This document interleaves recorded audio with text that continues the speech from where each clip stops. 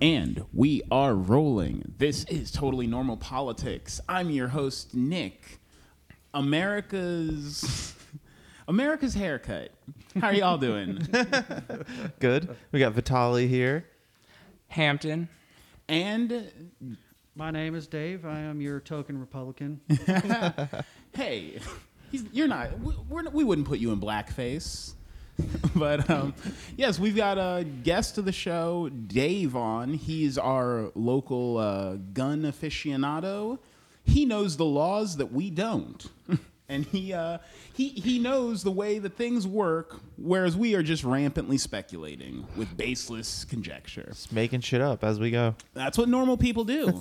You know, I heard dogs can't see color. I heard they see in grayscale. That's the type of lies that normal people will tell you. So, guys, this week, some stuff happened. First thing on the list is the amount of votes that have come out in Texas, as of right now, is already, as of this day, All Hallows Eve, the day Texas turnout surpassed 2016 turnout. What does this mean? We're going to have like 150% voter turnout in Texas. What does that mean? I mean, you're just seeing record turnout all across the country, I think. Mm-hmm. I mean, if I was going to tell you what I thought it meant, that the election is going to sway towards Democrats. You think? Well, I think historically we've seen elections that have larger turnout do tend to sway Democratic, which is, I think, similar to why you have a lot of Republican governors trying to enact last-minute rules to kind of get voter turnout lower, which is what we've seen in Texas with Governor Abbott. Well, and this is nothing new. We've always had this. Yeah, but you having said that makes me think of a meme I saw on Facebook not too long ago. The top caption was, "Hey, my grandparents and my parents are voting for Biden." And you see all this Biden-Harris campaign signs at your local graveyard. Both parties do absolute nasty stuff come this time of our lives. Oh, yes. And it's just, they both suck. And I wish I could hold out hope in my heart, because everyone's like, the youth are turning out, man. The youth are turning out. And I'm like, yeah, sure. Tons of college age people are legally not allowed to get laid right now. That's got to cause a mandate. There are so many people who are just not doing all. You know why kids don't vote is because they're doing experimental drugs and having regrettable sex that they're going to look back on 10 years later and wonder if she was the one they should have maybe like put all the chips in with, you know? Nick, Listen, I've voted in every election since I was 18. That's anomalous. And quit acting like it's normal. You know, is it not normal? No, kids never show up for the vote, and that's why Bernie Sanders is not the Democratic candidate, because the kids will let you down every single time, and we have no clue how all those Hispanics in Texas are going to vote because they're wild cards, baby. See, I remember my first election. I voted for Alex Sink, who lost to Rick Scott in the governor's race in Florida. Right. I voted for Ron Paul. I guess I am. God. I am an anomaly. I got my voting report card from the supervisor of elections office, and it's like, you voted in every election. No one else has done that, Vitali. Do you want your Pizza Hut personal pan pizza? What is this? No, yeah. but back to Texas. I mean, we are. Not even Texas, all across the country, especially with early voting, we're seeing record turnouts in every state. What that means, I guess we'll find out on Tuesday. It's like I think, if you don't mind me saying, we don't. I think people are really, really just overcomplicating things. I mean, have y'all ever heard of the principle of Occam's razor? Yeah. The simplest plan is often the most likely. Yeah, that's pretty much it. You know what I think is going on with this record turnout? What do you think? People just want Trump out. That's really what it is. They're voting again. That's the thing, is Biden is vanilla ice cream. It's hard to hate him. You can try to put like sprinkles or gummy bears or stuff on him, but the reality is Trump is Trump is like cotton candy ice cream. The people that like him really like him, but if you don't, it's repulsive. Well, that's the point it's gotten to, right? Whereas Biden, man, it's gotten to the point. Yeah, you couldn't be more vanilla than Biden. Like I think Dave had a point. We are seeing these record turnouts because people. I mean, people are tired of Trump, like because there's no one in the Democratic Party is excited about Joe Biden. He is not a candidate where we're like, oh fuck yes, oh I've been waiting all my life to vote for Joe Biden. It's literally there's literally T-shirts coming out that are just like fucking settle for Biden. Like that's our option right now. I've seen that too. Yeah, that's what we're doing. We're just fucking settling for Biden because we're people. I mean, I guess we're tired of 24/7 Trump.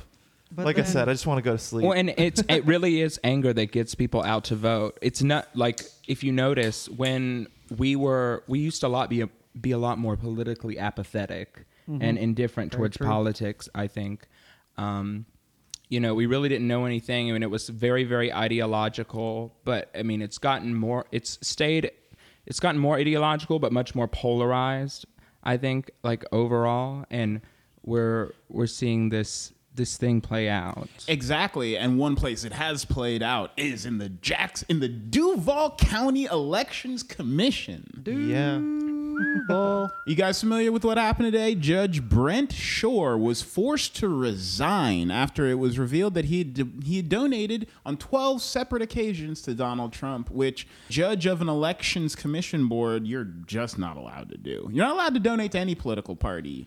Wait, Nick, so you're telling me if you sit on elections board, you're not allowed to give money to your favorite candidate? That's not allowed? You know what's funny is you'd think, well, as a judge, you can't expect me to know the law. That's a big ask, especially a Duval County judge. You can't expect me to know what the laws are in Duval County. Like, that's a tall order. They get confusing. They get muddied. I asked a cop the other day, are you allowed to make a left turn on a one-way street? And he's like, I don't know. And I'm like, yeah, sure. Who knows? It's a red light, one-way street, left turn. Who knows? This is the quality of for the listeners at home who aren't aware, this show is recorded in front of a live audience in Duval County, in front of the Legends of the Hidden Temple audience in Duval County, Florida. All right, so back to the story, though, Nick. So he has resigned, and they are now, I believe, recounting a lot of votes that he oversaw as, like, ineligible votes because now they don't trust his authority over that. Is that what happened? I mean... So the word on the street, the rumblings in the chatter is Joe Biden has on retainer, getting into that Bloomberg money now, that evil stock ticker Bloomberg money. Joe Biden has 4,000 lawyers on retainer in Florida. That's not a joke number. 4,000. I'm talking 59 lawyers per county. This is supposed to be the most litigated election in U.S. history. Well, I think... every member of our elections commission, every single vote, I voted early today, every vote that goes through the elections commission, there is not one, not two, but over a dozen Joe Biden approved lawyers making sure, Nick voted. Yep, saw it come through, looked at the numbers, they matched up. And so the reason so much of this stuff is being caught in the last minute is because 4,000 lawyers, dude? Are you kidding me?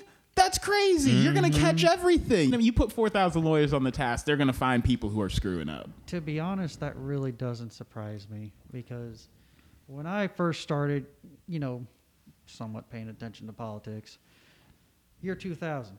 We had the contested vote here in Florida between George Bush, Al Gore. Yeah. Then there was that nonsense going on with Broward, Miami-Dade in 2004. Yet again, Broward comes up in 2008, and then a little murmur in 2012. I think they're just Biden is doing something that Trump's team should be doing, not on a national scale, but more on Florida scale. Florida doesn't really know what the fuck it's doing with elections. So real quick, I think on Dave's point, a lot of this does go back to the 2000 election. I think what you're seeing Democrats do is Democrats finally preparing in a way that Republicans always had. So when you look back on the 2000 election, Democrats got caught with their pants down. Like Bush's campaign team was heavily litigated. They had lawyers everywhere and they were ready for that shit.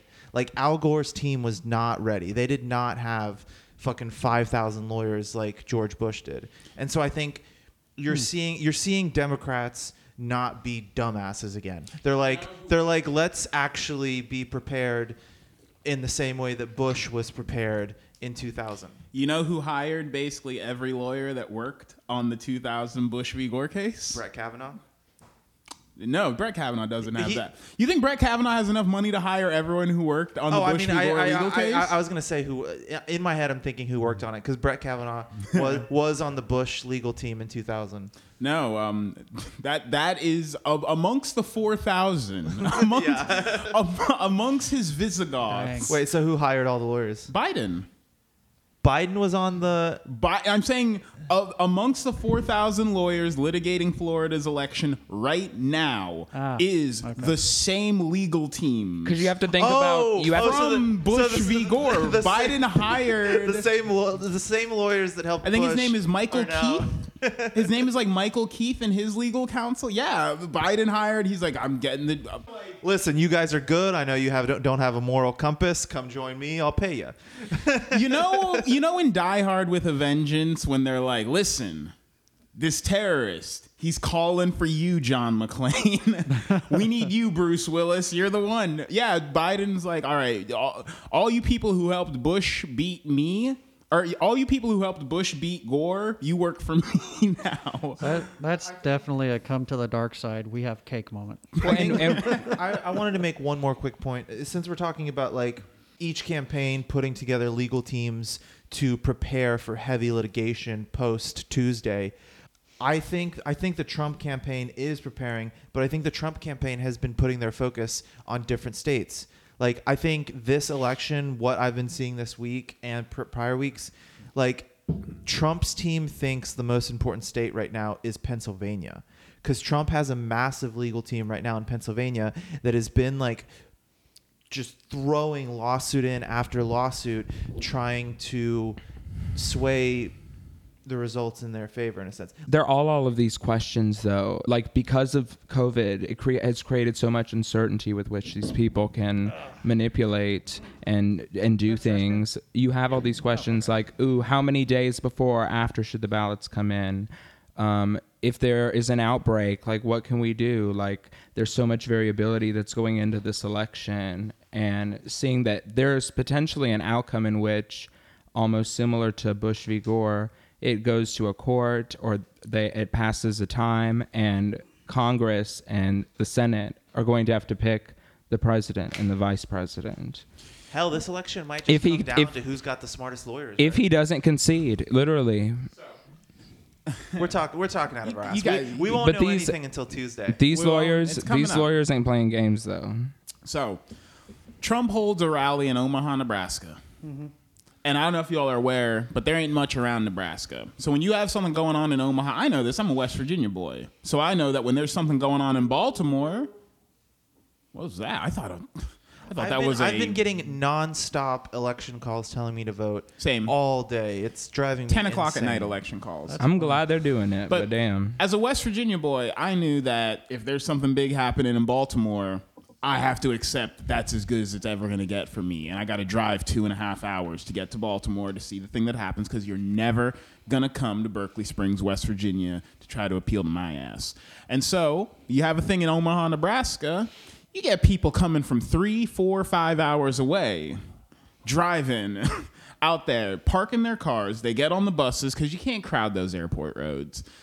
You can't. Those Nebraska roads can only handle 5, maybe 10 people being on them at a time. And so they all carpool. They all get on the bus. They go to the rally. It's a huge rally. They all have fun. The president shows up in a helicopter. He shows up in, was it Marine One? Marine One, yes. Mm-hmm. Which I always like to point out that it is kind of cool that the president has like the One moniker. Like, you like think he's got like his own tank like Army 1, and it's like a Transformer tank that's like special for him. He's got like Submarine 1, and he's got like his own special submarine. So this is probably going to just show how uneducated and stupid I am. But I didn't learn until a month ago that the vice president gets an Air Force 2. Yeah. I didn't know that. I didn't know that. I thought the vice president had to fly like Coach. You thought? No. What really happens is Trump's like, I've got to escape, Pence. You stay here to die. And Pence is like, okay. So here's a quick aside to that, since you bring it up. We all know Air Force One, big airplane. Marine One is the helicopter. Yeah. Believe it or not, Army One is the limousine. It is? It's called Army 1? Yeah, Okay. it's Oh Army my 1. God. But it's just a designator. Army handles the limousine, Air Force handles the plane, Marines the helicopter. But it can change from 1, 2, 3. I think it goes on down to 4 or 5, just depending on who the main passenger is. Is there a Navy one? And Like it's a presidential yacht? Like a Navy 1? Is there a Navy 1? presidential party yacht? Not anymore. Yeah, I guess no. the president doesn't really travel by boat frequently. But with You with don't the have Navy to. side of thing, the Navy side of things is where it gets interesting because let's say the Ooh. president were to come on board a ship. He talks to the captain, I'm in command now. Guess what we do? So it's Navy 1 now. That is by Secret Service, that's Navy 1, but he also gets to fly his own special little flag whenever he's not on the ship. Oh. That's interesting. I also like the subtle Fancy. shade thrown at the other departments of the military because you say it starts to get interesting when it gets to the Navy. Well, the most Hey, you interest- Air Force people on that boring shit.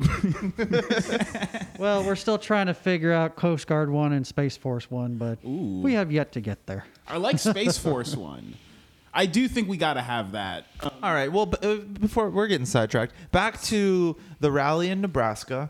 We're looking at freezing temps. Old ladies, freezing temperatures, a combination like spaghetti and meatballs. So what happened here? So from what I read was they were driven out to the rally, but then there was no transportation provided for them back to their cars. Yes, I believe the buses stopped running. The rally ran till 8. The buses stopped running at 7. Some small logistical error. So what happened to them? What happened to the people left behind? Well, the young, capable ones walked back to their cars because their cars were actually only about 3-4 miles away. But I want to paint the picture here. You're in Nebraska, and I'm not sure if people are aware of this. In Nebraska, the wind never gets below 30 miles an hour. It's just constant wind. Constant hurricane force winds. But it's about 30 degrees with the wind chill that takes it down to feeling like 8 degrees. You're like a 70-year-old woman with some Midwest values, and you're out there in maybe a light jacket because you drove. You weren't expecting all this.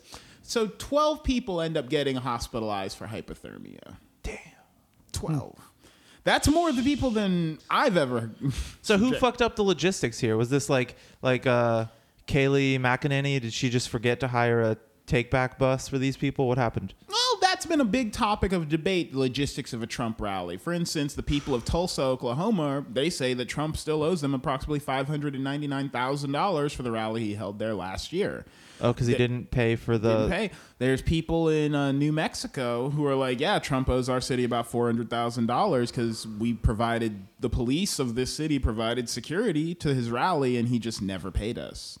Are the campaigns supposed to pay these police forces for the security details? I don't want to claim to know the logistics of. I mean, I guess that would make sense because Well, usually it has to go through the city for them to do security and everything. When you hire, correct me if I'm wrong, but a lot of private companies will hire police to provide security details in their off time, and they pay them overtime hours. Oh, do they yeah, not? Well, that's what I'm true. saying. It's Yeah. like if you're, say, the Pope, you call Jacksonville, you say, I'm coming to Jacksonville because I'm Pope Francis and I'm going to marry some gays because that's cool with the Catholic Church now. Hot take. I don't think he's doing that right now. He's He wouldn't be. It would be going through He somebody. put that out probably 2 years ago. Oh, did he? Yeah, he did. Is he personally just marrying the gays, touching them on the heads and being like, you're married? He doesn't support trans people though. Those people aren't real yet.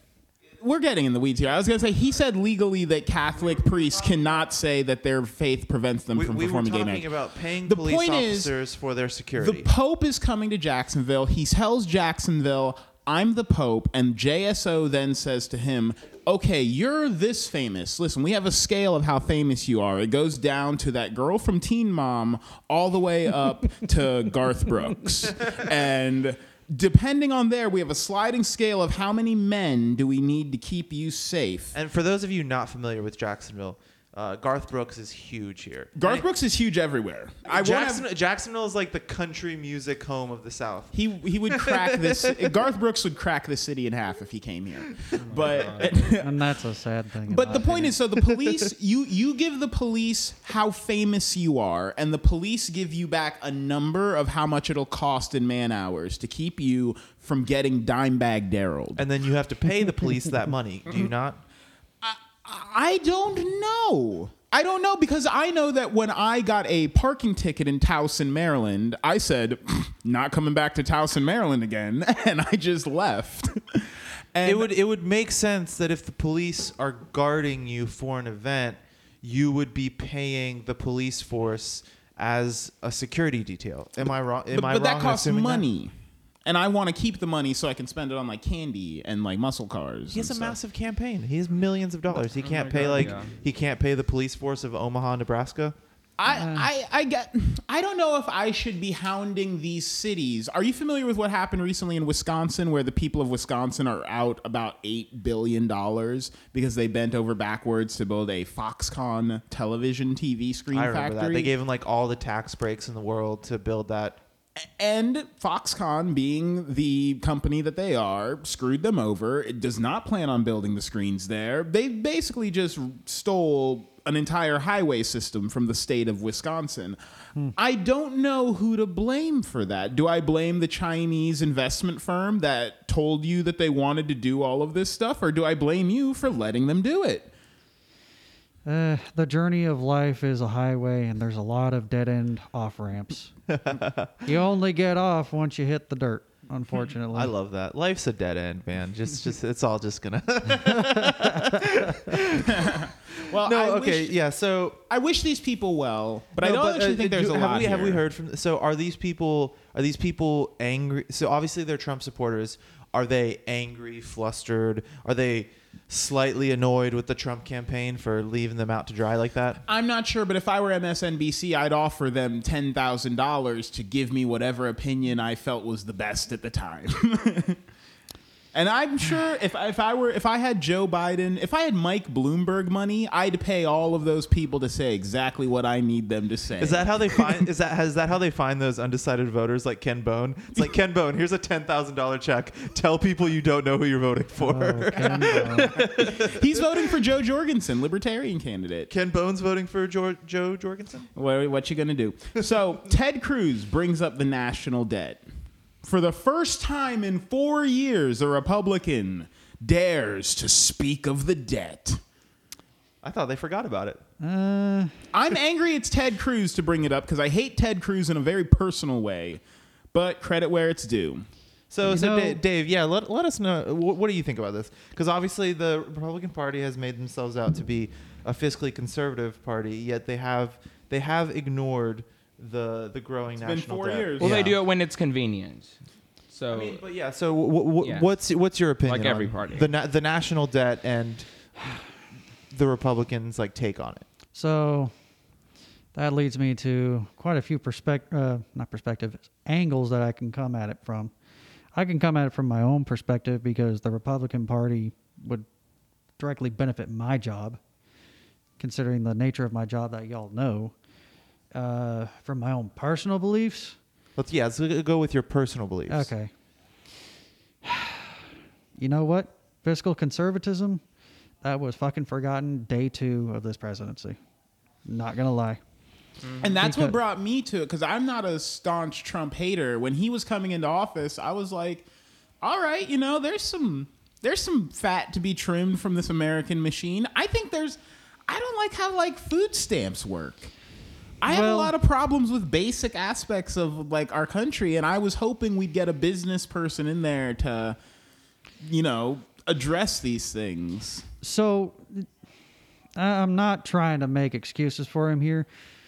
The way he's gone about, and I'm not just going to lay blame solely on him, but the rest of the party have gone about disregarding fiscal conservatism, in some respects has actually led to a lot of good things for this country. Oh, and yeah, they voted for that tax plan. Yeah. Yeah. Mm-hmm. I mean, I didn't see a change in my taxes when I did them, but you know what? Oh no, it still didn't count do any of towards us. But Now, I when mean, you say- they listen. There's the reason why our debt has gone through When the you roof say in the part tax is because of this plan- tax plan. Do you mean the tax bill that he signed a few years ago, or do you mean the ending of the payroll and Social Security tax that he did? Not the one most recently. Not that one. I can that he- touch on the payroll tax here in a bit, but I'm talking about the tax law from 2017. Okay, because for the Medicare or for the payroll Social Security tax cut, our job actually refused to implement it for fear that it would cause us to have like back taxes the following year. And your bosses are definitely looking out for you on that because mine are not. Yeah, our boss refused to implement the tax because we were supposed to not have our paychecks taxed from approximately like August to the end of the year. Yep. And our boss said, I'm going to continue to tax you guys because you're going to get absolutely boned in April. I thought that was only for the military. No, that was across the country. We didn't notice it. We're like the only job downtown where our bosses were like, no, I realize he said this, but I'm not doing this because it's just going to make our finances way more complicated. Well, yeah, I remember reading about that. I was like, well, that's a stupid thing because you're still going to have to pay all the taxes at the end. It is stupid, and here's Especially why. for people terrible with their money Yeah. who won't have that money set aside to pay the taxes at the end. Yeah, so you touched on military, but it was actually government-wide because they handle their finances through an entity called Defense Financing and Services or whatever. They found out approximately beginning of September that their mid-month check through December 30th, they were going to be deferred on Social Security taxes. So they would see a 6.2% increase. However, this entity said whether you're military, you're Congress critter, you're an intern at Department of Homeland Security, heck, even Joe Schmuckatelli, who's first day on the job at the post office, you will get this deferment. No, nobody can stop it. And you're still going to owe it back between January and April. But also, you will have your Social Security being taken back out come January 1st. So now these people are seeing a 6.2% increase in their paycheck, but come January 1st, they're going to see a 12.4% deduction until April 30th. And the best advice that could be given in that sense is, hey, take a look at your pay stub. Figure out how much is supposed to be taken out. Just keep setting aside 6.2%. Set aside 6.2%, so that way when they start taking out 12.4, you can pull back from that set aside, so that way you're not unduly screwed. Yeah. And what was this all done for? To help out people because of COVID. It's not helping if you're expecting me to pay it back at double the rate, first off. And that's assuming we're going to be out of this come April of next year, which is that's a very big presupposition. When I was, just to clarify my point earlier, I was referring to the Tax Cuts and Jobs Act, the 2017, which gave them $2.8 trillion in stock buyback. So, just speaking from personal experience, I didn't see a change when I filed taxes this last year. Oh no, it didn't affect any of us. That's what I was saying. It was a to be honest, it was a tax cut for the wealthy. Yes. Well, it lowered a lot of the brackets. The wealthy making over $400,000, I think the ceiling was, or $466,000, it dropped them down by a whole 2%. But for people like me making, I think the cap is $74,000 a year in gross income, you went down from 22% to 12%. Really? Yes. So you did see a decrease in your taxes. I saw a decrease in my monthly taxes being withheld. I didn't see a change in my tax refund, which even that I'll still consider a win because that Did you owe taxes at the end of the year? No. I didn't. Okay. It's So we got an average American that the tax plan did help. Yeah. Would you say slightly your, above average. Yes, but- yeah. So your take home pay did go up by, you said 10, 11%? By a nominal amount, yeah, because I did see my paycheck increase just a little bit. I mean, I get paid bi-monthly, so the increase is definitely small. However, I see it every 15th and 1st. See, what gets me about all of this is I wish I didn't personally hate Ted Cruz so much because Can I just let it out? I think his beard is trash. I get that's an ad hominem attack, and I shouldn't be attacking a man on no, you his can attack looks. a man who couldn't defend his wife. Yeah, on his you're looks. right. But God, that beard, what's going on? Is he like hiding? They call behind, him Lion Ted. now. I think he's hiding behind that beard because he's so ashamed of not defending his wife against Trump. At the same time, if Okay, I anyone, have- And for just existing in general. It's a trash beard. It's a trash. I'm sorry, it is. It is. if anyone was going to throw Trump under the bus, it's not Mitt Romney though. It had to have been Cruz. It has to be. And you know Like what? we knew Mitt Romney didn't like Trump, but like, yeah. But I do think we do as a country. Is it weird? Every day I'm faced with people saying the stock market is not a representation of the average American's personal wealth or personal prosperity. And I completely agree with that. I understand that it's like someone could look at me and be like, Google made $1 trillion yesterday. And it's like, that didn't affect my life at all. Like the NASDAQ's up, the S&P 500's down. And it's like, I don't feel anything. Well, Yet, Nick, why don't you bizarre, buy 10,000 shares of Google? But some bizarre part of my American little heart, born in the middlest part of American Missouri, some part of me, I don't know what it is, but it's like there's like a voice in the back of my head that's like, you need to get that national debt down, man. Like, you need to get that debt down, bro. I don't know why I think these things. I don't know why I'm like worried about it, but because it's like the debt we had a surplus under Clinton. We had a debt from Bush going up till now. And I don't know how it's affecting me, but some part of me, in the same way that the same part of your brain that tells you, did I turn the oven off? Did I blow out all the candles before I left my house? Is like, hey, yo, that debt is gonna be a problem at some point. And I do think that we can't just think, hey, we all want to feel good. We can just always spend all our money on everything possible. Like, we need to build an elementary school to teach, like, I don't know.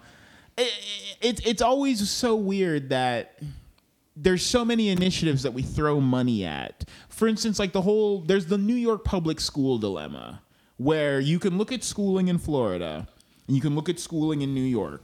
And you can say Florida basically throws their kids to the wolves.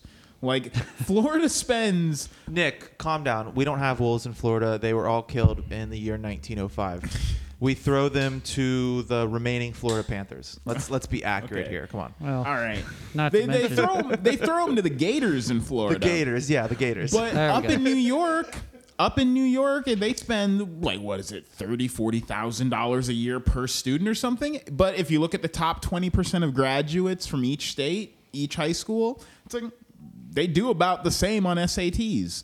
So I'm always sympathetic to the idea that whenever a conservative comes along and they're like, throwing more money into public schools won't make the kids smarter. 9 people are like, no, the teachers need money. The schools need money. And I always feel like I'm the one guy that's like, guys, if we just look at the numbers, it's not true. If you give teachers more money, the kids don't always get better. And so I'm always hesitant to ever say, like, yo, we just should throw money at problems. That's Nick, put me in a weird position with the Democrats, because the Democrats' answer to everything is throw $1 trillion at it. And I'm like, no, like, find the poorest county that solved the problem, and then do what that broke ass county did. I mean, I agree. I get the point you're making. The point you're making is we have a growing national debt, and no one. So my view on this is it's becoming on both sides like rude to address it. so my so That's definitely true. My problem with the issue has always been, so obviously if we just take the simplest form of each side's argument on this. So the Republican side is you need to cut spending. The Democratic side is you need to raise taxes. At the end of the day, if you're going to get the national debt down, it's got to be a combination of cut spending and raise taxes. When that's Keynesianism. Like, right. But there's so many like because like honestly like so But this isn't Keynesian policy. what do Republicans want to do? Republicans, when they try to cut spending, they cut minimal spending on certain social programs that are already a minuscule amount of the American budget. Like, that's the thing is Republicans. You got to cut the fat, like the big ones. Right. That's the thing is they look at the top. They look at the highest expenditures in the city, which is police budgets, and then city council and upper management type stuff, and then they say, we got to cut food stamps and Medicare and like, hey, for all the Republicans, because we can't cut the two things that cost the city. We can't make the mayor make less money, and we can't pay the cops a little less. Real quick, for all the Republicans listening, if you guys are listening, we are pretty liberal, so you might not be. Although we did get one Republican listener, and he's on today with us. I'm not as but liberal as you like think.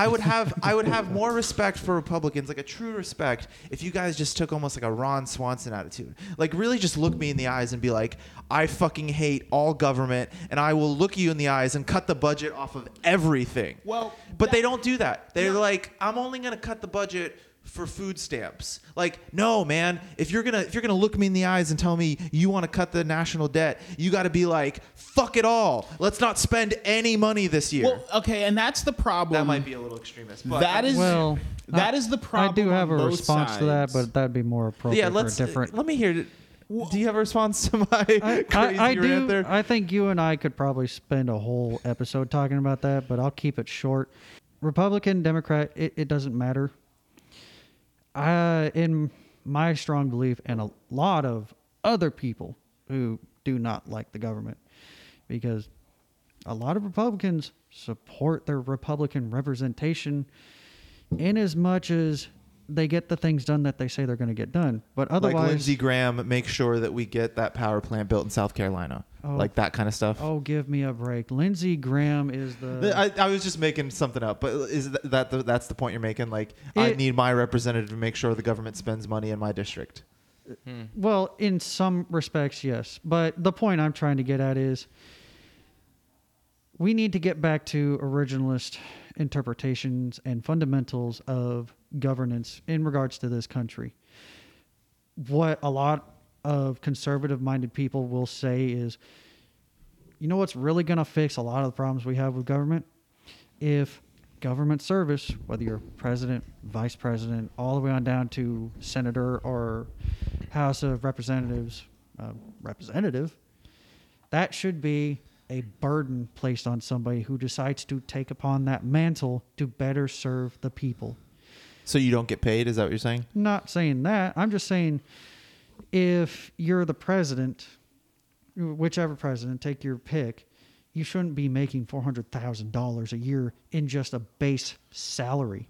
Okay, do you need a special allowance to schmooze other international leaders? Yeah, absolutely, because you need to make friends. But do you really need to make $400,000 in one single year? I think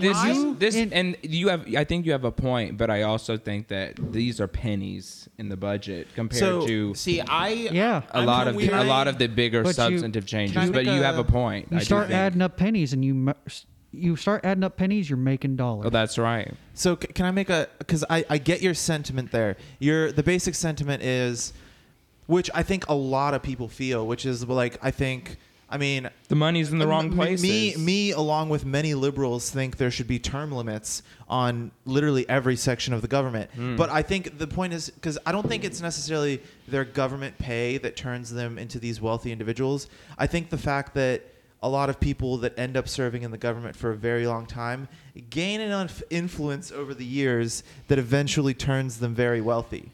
But also, you can't really run for president and not be rich as fuck. Yeah, there's kind of when was the last time an we had entry a poor barrier. president?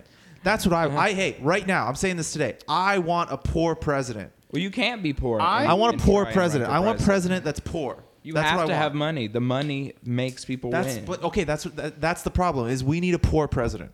I want. But that's what Plato said. He said that the king should not Like want to Bernie be would have king. been the The poorest leader president, should never and want he's to be still a a leader. millionaire. No, see, I would even more than term limits. What I would like is just anti-corruption laws, where I almost don't care how much. I would be cool. Almost, I don't think so because I hate them. But I'd be cool with a congressional representative having a salary of like $500,000 a year, if it was that you absolutely are not allowed to make money anywhere else. Like I'd be fine Like if you we can't buy stocks. Can you write a book? cannot- Can you write books? Can you write books or When you enter no? the upper echelon of U.S. government, when you hit anything above like local judge, as soon as you get to like House of Representatives, senator, that Can you write a book that though? should almost be the last Once you're out of job office, you can't write a book until you're out of office. You can't write a book until you're You out of can't write a book office. till you're out of office. I'm saying when you serve in a public office, that should almost be the last job you ever get. And because the lobbyist revolving door, that's a big problem, is people who come in, they change the laws for the purpose of getting out and then working for the companies that they change the laws for, or vice versa. They work for the company and then they go and they talk to the people to change the laws for the. And, the only way to quick blast from the past. You all remember John Boehner, right? yeah. Remember when his career ended in government and he just turned around and became a lobbyist for what other than the marijuana industry? Refresh my memory. Was John Boehner that guy on video going "Yah!"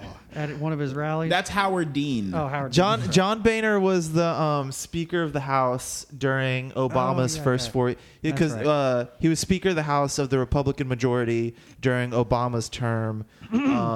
He eventually got voted out, but the minute he got out of politics, even though he'd spent his entire career saying that marijuana was bad, he became a highly paid lobbyist for the marijuana industry. Well, you know what? To me, that might be some sort of step. I don't know Who really knows? in which direction, but hopefully the right one. Either way, so it looks like now that we're coming to a possible close of a Republican presidency, we see Republicans coming out and being like, oh shit, we forgot about the national debt. Let's start talking about that again, right? Well, it's weird because both sides of both parties, there's a lot of people that are less people and more collections of bizarre political ideas. Like, there's people now who are either saying things like, we need to... Quick question: why do we even have a national debt? Like, what if America's just like? I mean, do we owe it to other countries? Is that who we owe it? Yeah. Okay, so why don't America is powerful enough to be like, okay, no. No, that would ruin everything. What? Yeah, If we have defaulted on the debt- it's interdependence, economic We interdependence. can't just be like no. If you were Not an to... option. No. If you were to write a book called "What is the No. fastest way to ruin everything?" Yes, that would be the end of human civilization. America saying no. America Yes. defaulting on Yes. its debt would be the fastest way to ruin the most lives. They would turn our dollars into pennies. Yep. So we can't just say no. No, we can't do that. If you want, What if we give it a quick try, like a trial run, like for 1 month, we just you say go no. ahead. You go ahead and end human So civilization. we do, Do have that. that ability. But Yes. is it the smartest thing to do? Yeah, well, I mean, we have the Okay. ability to kill millions of But- people, but I mean, What I mean though by this is that on both sides, you have people that want to abolish the post office off of this weird adherence to the idea that the federal government should not have any business acumen whatsoever. You have people conversely who feel like a national health care is all but written into the Constitution. I feel like it's getting weird because more and more when I'm talking to people about this stuff, it feels like everyone's occupying an ideological headspace that a theoretical person believes in, but that they don't actually believe in. And so now you have people on one side saying no, gun laws are under attack. Joe Biden wants to remove gun laws. Brett Favre came out today saying he's voting for Trump because Joe Biden wants to get rid of the Second Amendment. And I understand that Brett Favre is a man who unironically has brain damage. I'm not even joking about that. Yeah. But for him to suggest that the Second Amendment is like, I wasn't aware that one was on the table. And then on the other side, I think that statement is a conservative dog whistle in certain aspects. Yes, it's very inflammatory. Like, okay, so as a liberal, I have never personally thought of revoking the Second Amendment as even being on the table. Like, it's gonna always be there. Yeah. Like, I think there have been. I always thought you couldn't take guns from people. I just thought like it wouldn't work out. Democrats have wanted to pass more restrictive laws to try and trim down gun violence, but I've never been like, oh, let's get rid of Americans' right to arms. Yeah, I don't know. Yeah, there is a space between black and white. Yeah, but I mean, I don't know if the gun laws of. I think there's a lot to be said if the gun laws are even. Why are we talking about gun laws when we started on debt, Nick? Because all of this Ted Cruz is the nexus of he's a collection of ideas that I don't believe he fundamentally believes in. Ted Cruz simultaneously wants the stimulus checks to go out to help American families while simultaneously he thinks taxation is theft, but he also wants to bail out small businesses at the same time. He believes both of these. He believes a bunch of things that he doesn't believe that he says because it's convenient. And when I hear people say we need to take care of the national debt now, it feels like, oh. He's the perfect politician. Right. He's like this bland piece of dough that can absorb anything you throw at him and then stay in office. Right? He's just playing the politics game. I'm going to say what sounds good. And they must have some sort of secret school. Yeah, I mean, he keeps getting reelected. You become a politician, so that way you can maintain your job. It's okay. So I mean, I'm not. And so getting into this gets into the big thing I was going to say, which Mitch McConnell said that the Senate will not re-adjourn until after this November 9th. Hey, real quick, just checking in on last week. Have we found out why Mitch McConnell's hands are completely bruised black? Because old people have very thin skin. I looked into it. Right. So what did he get? He's just normally bruised. He's just bruised like an old people guy. bruise like fruit. Like they bruise super easily. Pretty noticeable swelling. Oh yeah. Like it wasn't just his whole hand was black. Come on, man. Yeah, and he had something going on. We went over this. All right, whatever. Okay, so it's just his own conscience eating him alive. It's normal for a man to have discolored hands. All right, let's move on. But he says we won't. What do you make of Mitch McConnell saying there will be no Senate hearings before the 9th of November? He's basically saying no, absolutely no stimulus money is going out. Mm-hmm. There's no stimulus. Most likely, by him saying this, there's basically no chance of any stimulus money making it before Christmas. We're going to be going into either... they could hold an emergency session. It might be probably... realistically till next year. But yeah, we see some talks, and I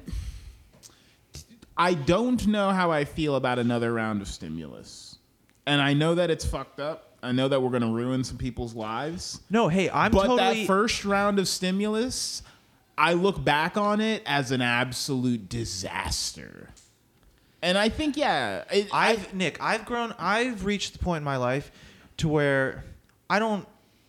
The $1,200 checks, whatever, that was cool for that was fun. That was for the regular American. But like, I'm beyond the point of like, I get fuming angry every time the government gives stimulus money to businesses. I'm so tired of it. Like, why are we still like? America is supposed to be a capitalist nation. In a capitalist nation, if you fuck up, you go out of business. That's how it works. Why do we keep giving money to businesses that fuck up and don't have money to keep going? Like, who the fuck cares if Delta would have gone out of business?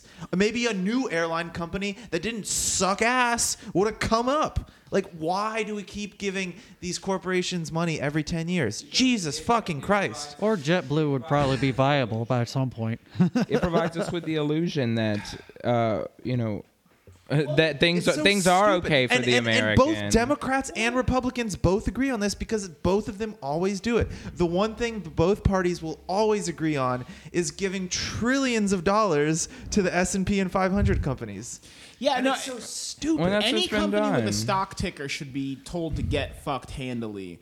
But you gotta bail those restaurants. Well, Nobody. Let's just be cutthroat capitalism. Let's do don't bail don't bail the restaurants, don't bail the bars. Nobody. Let's just be what America thinks it is in its mind. We think we're this cutthroat capitalist society, so let's be that. But Let's then- stop bailing out anybody. That's declaring on lockdown though with no bailout. That's an extremist point of view, but I'm just. But you know, have some commitment, man. But You've with got no some- you got a point. into the mic. You want to get up on that mic? Sorry. You do have a point, though. You really do, because you can't be an extreme one way or the other. There has to be some flavor of both or multiple ways in order for a country to function. You and I'm can't talking like a tell. modern country, not Yeah. like ancient Greece or something. but like what I'm saying is If like we didn't bail them out- No, but if you just stop giving help to everyone equally, like okay, so like you can't be like, hey, I'm gonna cut food stamps because we're spending too much money on the poor, but at the same time be like, I'm also going to take this taxpayer money and give $1 trillion to the banks. Like, fuck off. Why did those guys get money? They should have saved for a rainy day too. Fuck those assholes. Yeah. I do agree that only the $1,200 check should have been the only thing in the CARES package that went No, out. nothing else. No business should have gotten money. Just Americans should have gotten. Hey, if we're being fair, I would have been fine with the idea that nobody gets any money. The national debt would be lower today if nobody got any money. So you want the full 20% unemployment rate, insanity scenario? Like 1930s Great Recession. Cutthroat You want capitalism. breadlines. Cutthroat capitalism. Right. Fuck everybody. Pull yourself up by your bootstraps. Stop depending on the government. Go work at one of those shut down restaurants downtown. Well, I am now a libertarian as of this moment. in our history, we were at a point where it was cutthroat capitalism, and then we had to implement some socialist controls. I mean, the greatest thing that ever occurred was the Tennessee Valley Authority. But I don't think it was ever cutthroat capitalism because even in the early 1900s, you had your railroad barons, but those guys were getting Yeah. these. They were getting these sweetheart deals on land from the government. The government was Yeah. selling them land on the cheap, cheaper than they would sell it to anybody. But I they know were that- also importing immigrant labor. They didn't have health plans they needed to worry about on somebody they were paying our today's equivalent You're right. of $2 yeah. a day. Okay. I got a little hectic there because No. I don't want 11-year-olds working in coal mines again. That'd be a bad fine. idea. It's fine. But if I that do. type of scenario were here today, we would have failed fantastically. And then what came out of that? Social Security, which I don't totally agree with, not because it's a socialist program, but because It's badly run. no. I can speak on that at another time, but even if it was run perfectly, it still would not be enough. Oh, that's your problem with it. Yeah. You think it doesn't go far enough? Well, yeah, because Social Security. If Social Security is your only plan for retirement, you're fucked. Right. You've got no money when you're old. Yeah, my projected Social Security take when I turn that age, a rough estimate, is probably going to be $1,400 a month.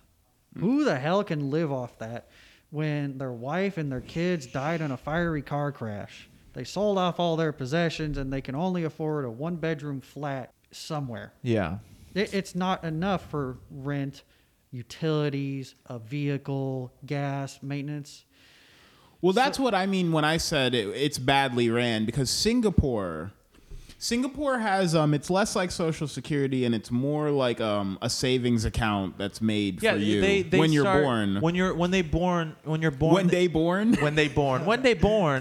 No, so it's like an investment account that is started for you that you pay get into that you get access to when you turn 18, and you get to almost personally run as like an investment account. Is it not?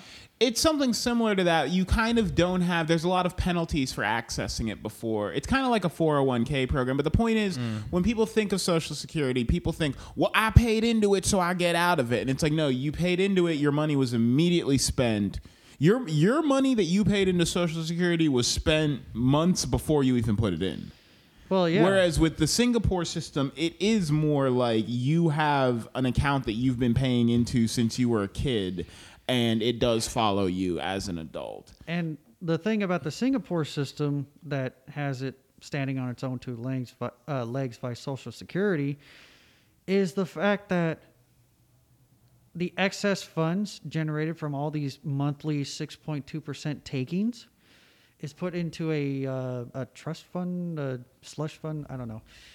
It's all this money that's supposed to sit into this bank account, and if the value of Social Security itself starts dipping, oh, hey, we've got all this loose change lying around. We'll fill the tank back up. But what is the problem with that tank? The fucking top is open. Democrats and Republicans have been dipping into it to pay for their own pet projects. Oh, absolutely. We cut a $28 billion bailout to the farmers to handle the corn and the soybean subsidies, which I've long been a proponent of the idea that if you're an American taxpayer, you should be allowed to walk into any grocery store in America, just pick up an ear of corn and bite into it, because God damn it, your tax money paid for it. And the Democrats love their subsidies. They love their pet projects. Obama had Solar City. Please don't eat any of the corn being grown anywhere in America. That is corn being grown for corn syrup and will probably kill you if you bite into it. So just don't do that. The point is, the corn should be free in America. Wheat, anything with wheat in it. There's so many things that our tax money. We can't accept the fact that the real price of a box of Cheerios is 30 cents. That would blow our minds. And so the government has to pay Cheerios to keep the price of these things high. It's weird. Like, there's just a lot of fuckery going along, but we do it because we care about the farmers. Or we say we care about the farmers, but most of the farmers in North Carolina now, they've sold off their farms to the Chinese because the Chinese eat more pork than Americans do. Because what are you going to do? 1 billion people eat more pork than 300 million people. Who would have guessed it? And so now the majority... I think that's a challenge. America, here's a challenge for you. This year, let's eat more pork than China. We can do it. If what does it mean for the Republicans to give $2 billion in pork farm subsidies to underperforming pig farmers in North and South Carolina, who are then just handing that money over to their Chinese overlords because people in Guangdao are getting access to pulled pork for the first time in their miserable lives? It's weird, and both sides do it, and I'm very frustrated about all of this. And I'm more so worried that... What kind of barbecue sauce do you think they're using in China? They fall on the... do you think they're using like sweet barbecue sauce? No, they're a vinegary crowd. Yeah, vinegary. Yeah, they get... I'd buy that. But I guess... Moving on to normal news, Nick. We're Kavanaugh's mail-in ballot ruling, I think, is up first. Oh yeah, did you guys? So have you guys read on that, Hampton? You see anything on Kavanaugh this week? Oh Lord. So if your ballot arrives November 4th, you mailed it November 2nd, next day mail. You paid extra. You went to the United States Post Office. You said, I will pay $10 to mail this letter next day mail to my elections office, which is next door. It arrives on the 4th. Should your ballot be counted? Our Chief Justice Kavanaugh, fan of beer, thinks that you shouldn't. Just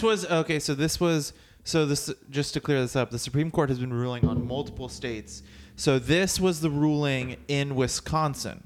Yes. Because they also ruled in Pennsylvania, but in Pennsylvania, the ruling was held up where the ballot is allowed to come in up to 3 days after the election. But yeah, there's a lot of variability between states. The rules vary in every fucking state. Which is still horseshit comparatively to California, where if the ballot is postmarked before the election. Well, and date. the ballot can incentive- arrive 3 weeks later, and you. I know what you guys are thinking. The Democrats are trying to steal the elections. No, you pieces of shit. These rules were made so that if a guy in Fallujah decided that he wanted to vote back home, his letter would have time to get there. This was a military concession that we made for people stationed overseas.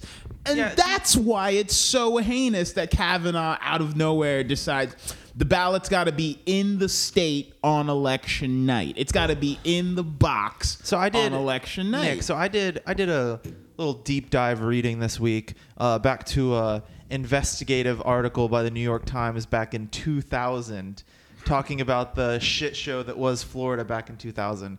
So Brett Kavanaugh was on the legal team fighting for Bush in Florida back in 2000. And back then, Kavanaugh was fighting heavily to get every absentee ballot counted that came in late because they were trying to sway the election in Bush's favor, which at the end of the day, once all the ballots were counted, Bush won Florida. Because back in 2000, what we're seeing, I don't know, we're seeing a Supreme Court justice be very political because something that he believed in 2000, whereas every absentee ballot should be counted, because back in 2000, most absentee ballots, they leaned Republican.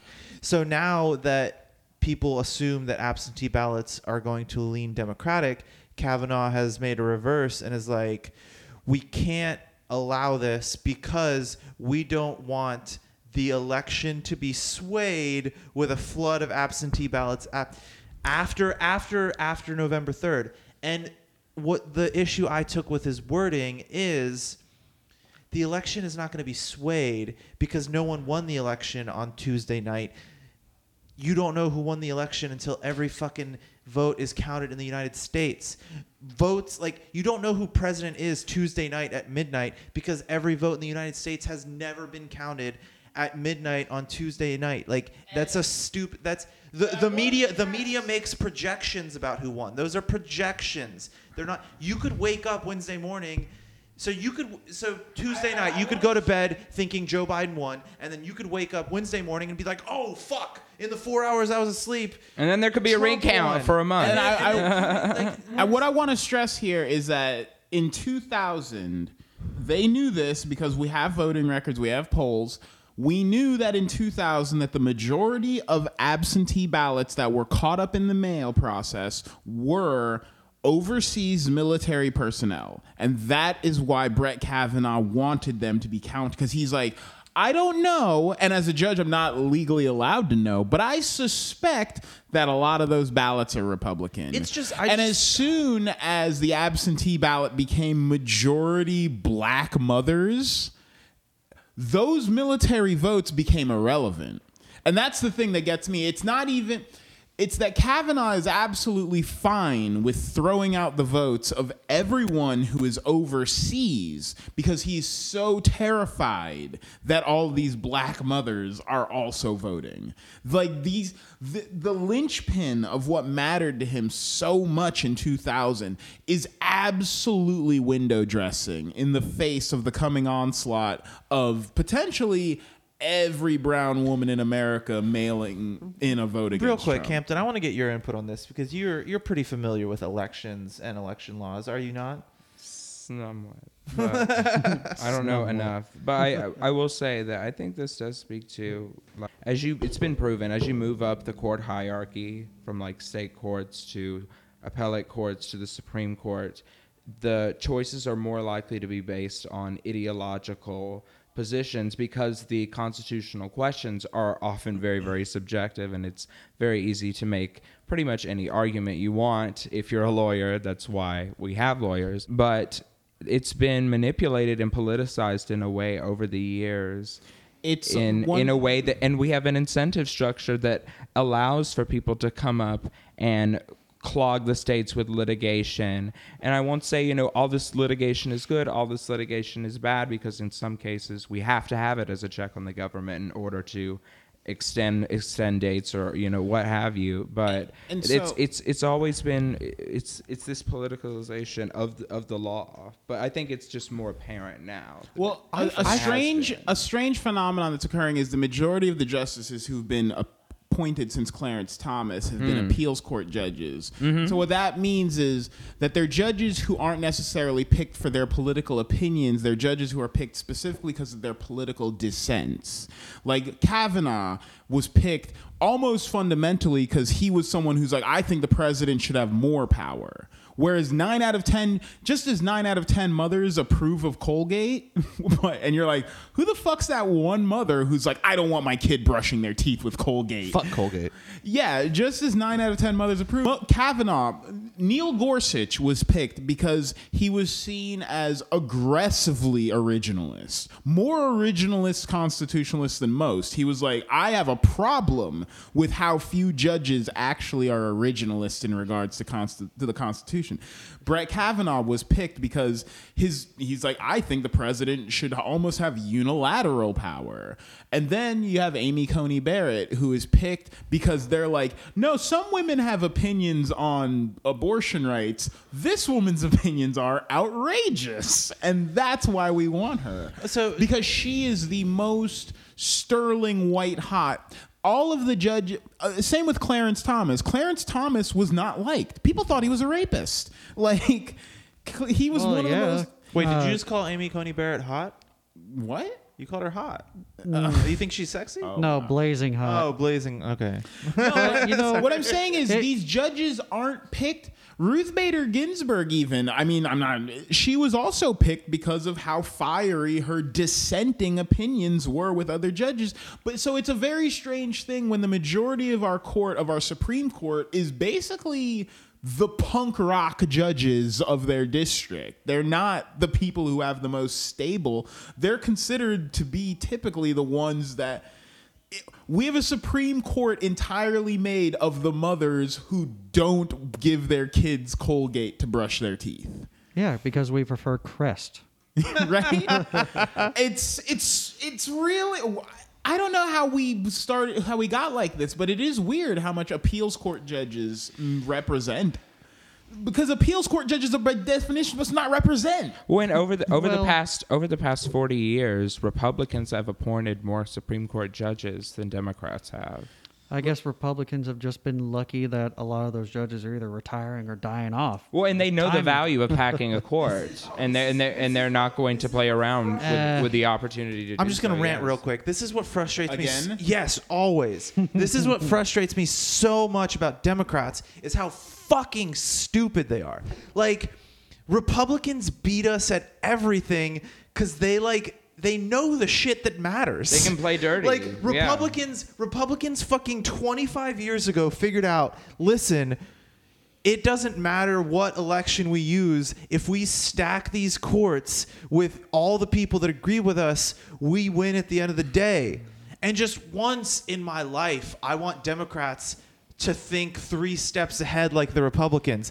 Please, Democrats, stop being morons. Well, here's a question. Split California into 3 states and just go for it, man. The Democrats haven't weaponized the filibusters like the Republicans have. We really could. Actually, Democrats, they pulled the most fantastic filibuster. Oh, over the last 100 they years. have pulled a couple, but at least not over substantial things like a lot of Supreme Court judges in fairly recent terms. True. I just my pet peeve is Democrats keep thinking that, hey, there's this rule book that we should follow. Yeah. And let's do that. And Republicans are like, fuck the rule book, we want power. So this is what I'm going to say to Democrats. If you win on Tuesday, stop playing your shit. Like, do what Republicans do. DC, take power. Washington, D.C. needs to become a state day one. Puerto Rico needs to become a state day Like, two. that's my California should be split in half. But where are we going to put that extra star on the flag? But that's my compliment to Republicans. Put some rainbows and put a fucking red balloon on that flag while you're at it. Put heart stars and horseshoes. I don't give a shit. Like, that's my compliment to Republicans is like they're loyal. They're loyal as a party, and they're ruthless. Mm-hmm. They will do whatever they need to get done what they want done, or in the case of the last 4 years, not get anything done except for judges on the courts. A lot of it has to do with the fact that Democrats are feckless pussies. Like, if you were to say... They are. Literally, if you were to say, what do you want? And Democrats like, I want gun control. And it's like, what do you mean by that? And they're like, bump stocks? I don't... And it's like, yeah, exactly. You don't know what you fucking want. Really. I was at Occupy Wall Street, and it's like, what do you guys want? And it's like those bad guys need to get what they deserve. And it's like, come on, man. Like, you could have said that the people who run Freddie Mac and Fannie Mae and Chase Bank, those guys need to go to prison. But you said, like, we need justice. You said something so vague and so, like, unqualified that no one gives a shit. And Democrats do that all the time. Hey, remember the Occupy movement where, like... now... Remember when you went to the protests and they refused to use microphones and, like, megaphones, and the person at the front would just say something, and then everyone in the crowd would slowly repeat it, like fucking telephone all the way back? That was stupid, wasn't it? That was real fucking stupid. I went to those protests, and I was like, this is dumb. Just get a microphone, guys. Just get a fucking microphone. But there's something unifying about, it's like, what do you guys want? It's like, we want to make abortion illegal everywhere. And it's like, well, that's a very stringent goal. That's a very... You can put that in a box. You can wrap it in a bow. You can hand it to someone. It's like, this is what we're doing. With the Democrats, a lot of it is like... Republicans are way better at chants than Democrats are. Republicans can really, like, get down to the 3-word phrase. Like, even if you were to say something like something that I bet Democrats think is very defined, where it's like, we need to close the gender pay gap. And I'd be like, how would you go about doing that, huh? What, you think every woman is just getting paid less money at her job? Like, you think a female firefighter makes less than a male firefighter? It doesn't work that way. It's not that simple. It has to do with the hours that they work. It has to do with the fact that the time that they take off to raise the child. The point is, there's a lot of wispy ideas that the Democrats aren't very good at actually, like, materializing what it is they want. Gun control being my most obvious example, where you could point at almost anyone who says they want gun control and say, what the fuck does that mean? And they have no clue what the hell they're talking about. They're like, you need to have, like, a license to carry a gun or something. Like, you need to be put on, like, you need to have a mental health test done before you can own a gun. And it's like, a mental health test? Like, it's like, they don't give you a mental health test when you're getting a car. You can kill way more people with a car. Like, these are things that... The Democrats deserve to lose something. This is another thing that the Dems do that pisses me off to no end. It drives me crazy. And I feel like we lose more people than we gain with it. It's this love of celebrity that we have. And I'm not going to just say it's the left that does it. The right does it as well. But it's just a different culture. I have no hair left. For the listeners at home, I have no hair left. I've ripped all my hair out. What do you mean about the love of celebrity? Give us a rundown on what you're talking about. I was wondering that too. Ricky Martin came out this week, and the headline when I read it, it said, Ricky Martin breaks his political silence to speak about why he's voting for Joe Biden. And I said, Ricky Martin breaks his political silence. Wait a minute. What a hopeful line. Who the fuck wrote this down? Alan Alda, former actor from hit series MASH. Wait, real quick. Dave, so now that you know that Ricky Martin is voting for Joe Biden, has that swayed your vote? That doesn't surprise me. He came out of the closet 15 years ago. Now he's got a different closet he needs to come out. You're telling me you're not going to vote for who Bruce Springsteen voted for? I mean, Bruce Springsteen has been a Democrat since, I don't know, 1969. Who cares? Who cares? I think these celebrities really coming out and saying who they're going to vote for. Yeah, you're right. It does not matter. Nicki Minaj, I don't care who you think is the best pick for president because you're barely literate as it is. It's fucking ridiculous. Like, so I don't know. She's a good rapper, right? Nicki Minaj is- Or, wait, I'm sorry. I didn't mean to say Nicki Minaj. Who's that girl? Cardi B. Cardi B, yeah. Cardi B's the one that gets under people's skin. A lot of people had a problem with Cardi B. I don't know. I guess. But no, and so the flip side of this has been, for me as a black male, and I'm sorry, because I hate that sentence. I hate as a black male. It's one of the worst qualifiers ever. I should never have to say it on the internet. I should just be a guy. Okay, but why is it the worst thing? Because it always feels like I'm saying it followed by a sentence. I don't think I should have to ever address how black I am as like a qualifier to something. But this week, Waka Flocka, Lil Wayne, and 50 Cent all came out saying they're voting for Trump. I then am hit with the stuffiest guys at the yacht club, the driest people who eat oatmeal for breakfast and then meatloaf and corn for dinner. No sugar, no butter. How can black men say Trump's racist if Waka Flocka's a fan of his? And I'll say this as a black guy. My issue with Trump isn't that I think he may or may not be racist. I think Trump's about as racist as I think every white millionaire is, which is pretty. If you're a white guy and you own a boat, I assume you're pretty racist. And that's like, that's not like a referendum on those people. Like, I think you can, this is going to blow some people's minds. I think you can be kind of racist and still be an okay person. That one throws people for a fucking loop, man.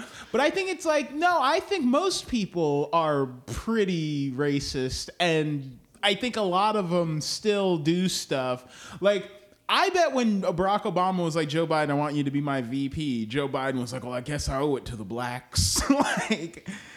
But then again, Barack Obama picked Joe Biden to be his VP because he was like, "Hey man, you're a white guy from Pennsylvania. I need that Pennsylvania vote."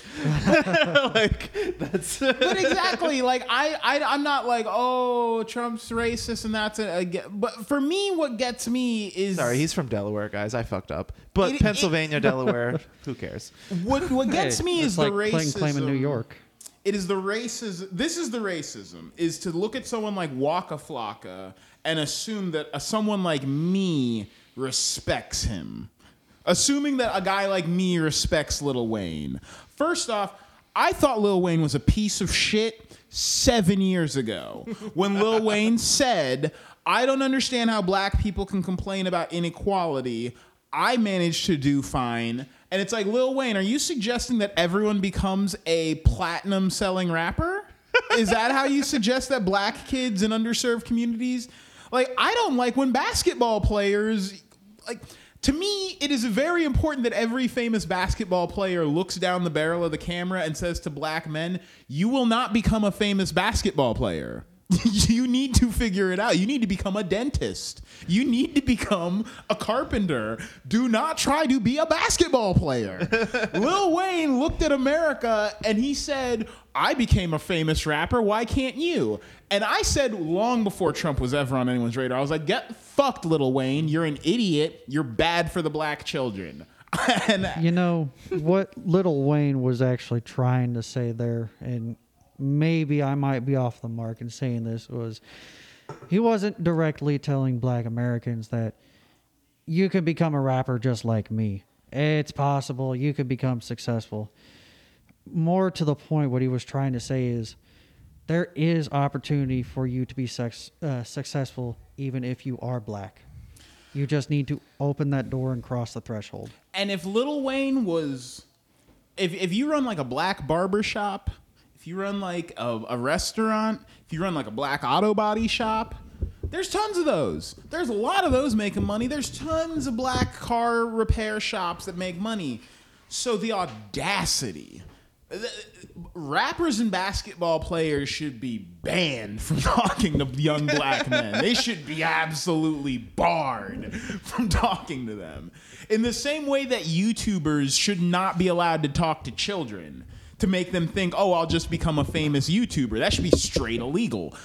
And I cannot express enough how infuriating it is for me to hear 50 Cent, Lil Wayne, Waka Flocka, to have men in their 60s hold these guys up as exemplars of the black community, as if my Jamaican businessman father ever respected Are these they guys. 60? Is that how old they are now?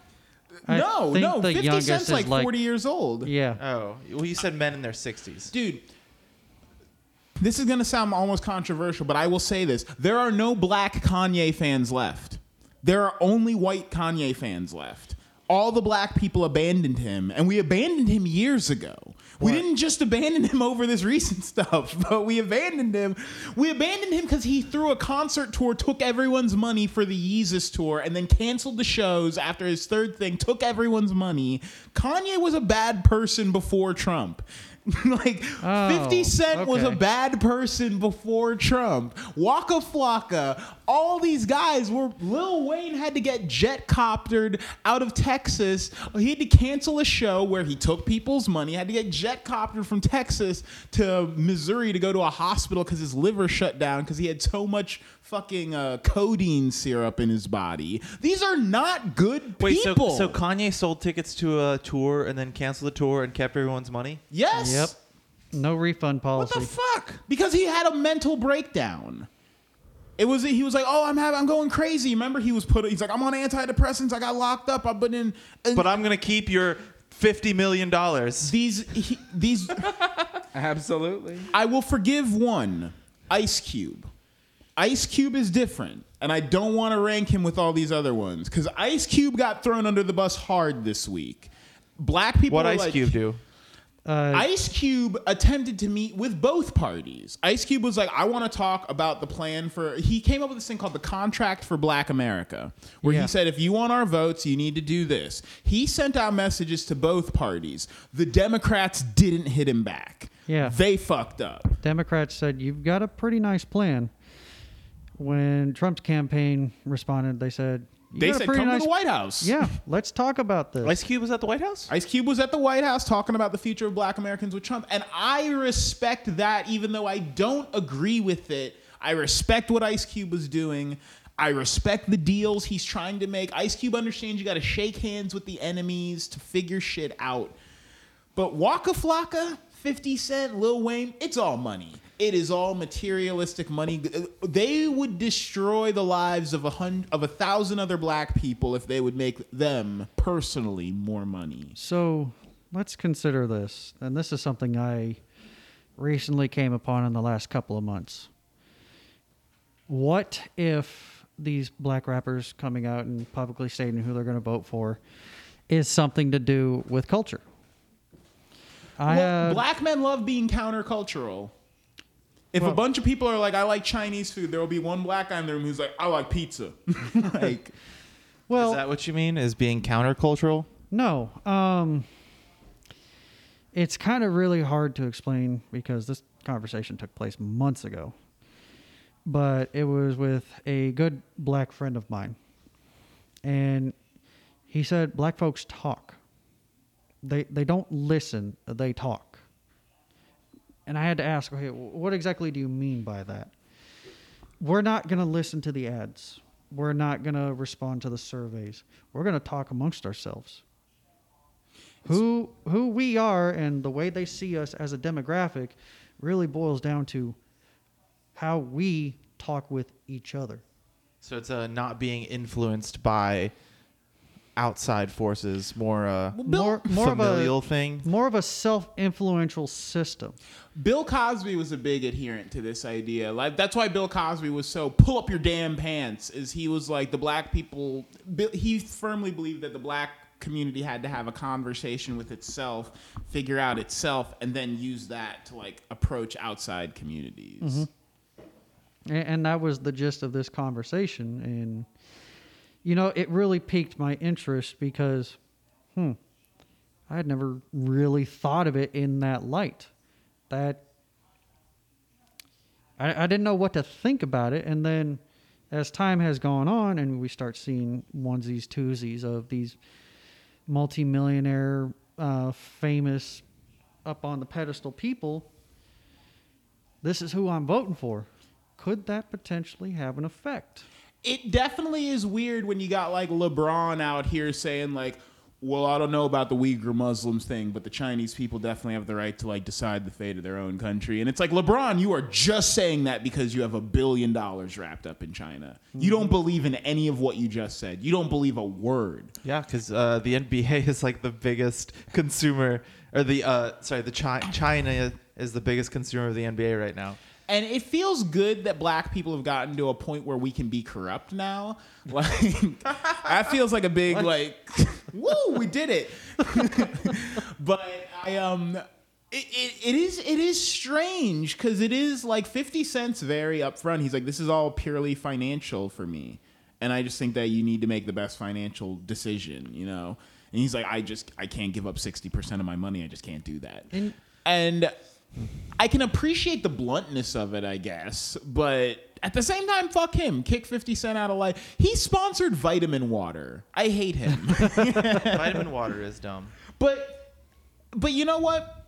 I'll never forget 5 days before the election, the Democrats chose to air a video of Robert De Niro. Do you remember this? That like Super Bowl ad almost of Robert De Niro talking about... The one with the white background and then a couple of other celebrities? Where he's like, I want to punch Trump in the face. Yeah, that was the one. This just aired? No, this was 2016. Oh. Mm-hmm. And I remember like saying to myself, that must be the most expensive, absolutely ineffectual ad ever purchased. That was like a $40 million ad that said nothing because... no normal person, no person who makes less than 300 grand a year gives a shit what Robert De Niro thinks about like how you're voting this summer. I can't believe I can't believe either party in this day and age is still spending money on television ads.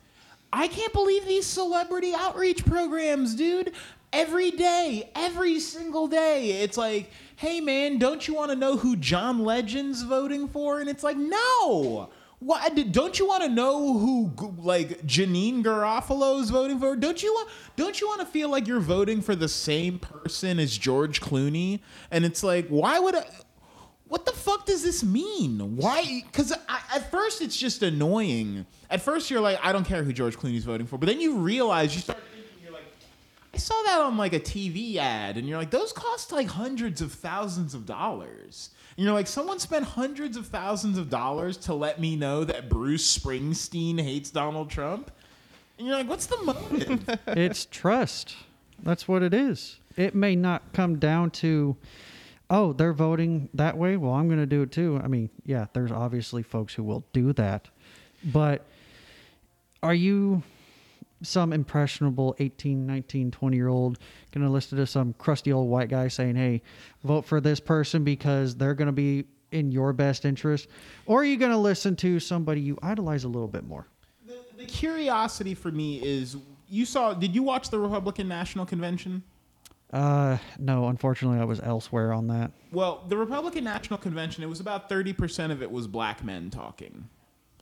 And so the Republican Party is doing this very strange bank shot move of appealing to black young men, and it's working. Trump is pulling black young men and black young Latinos at a way higher rate than Hillary was, and even at a higher rate than he was at 2016.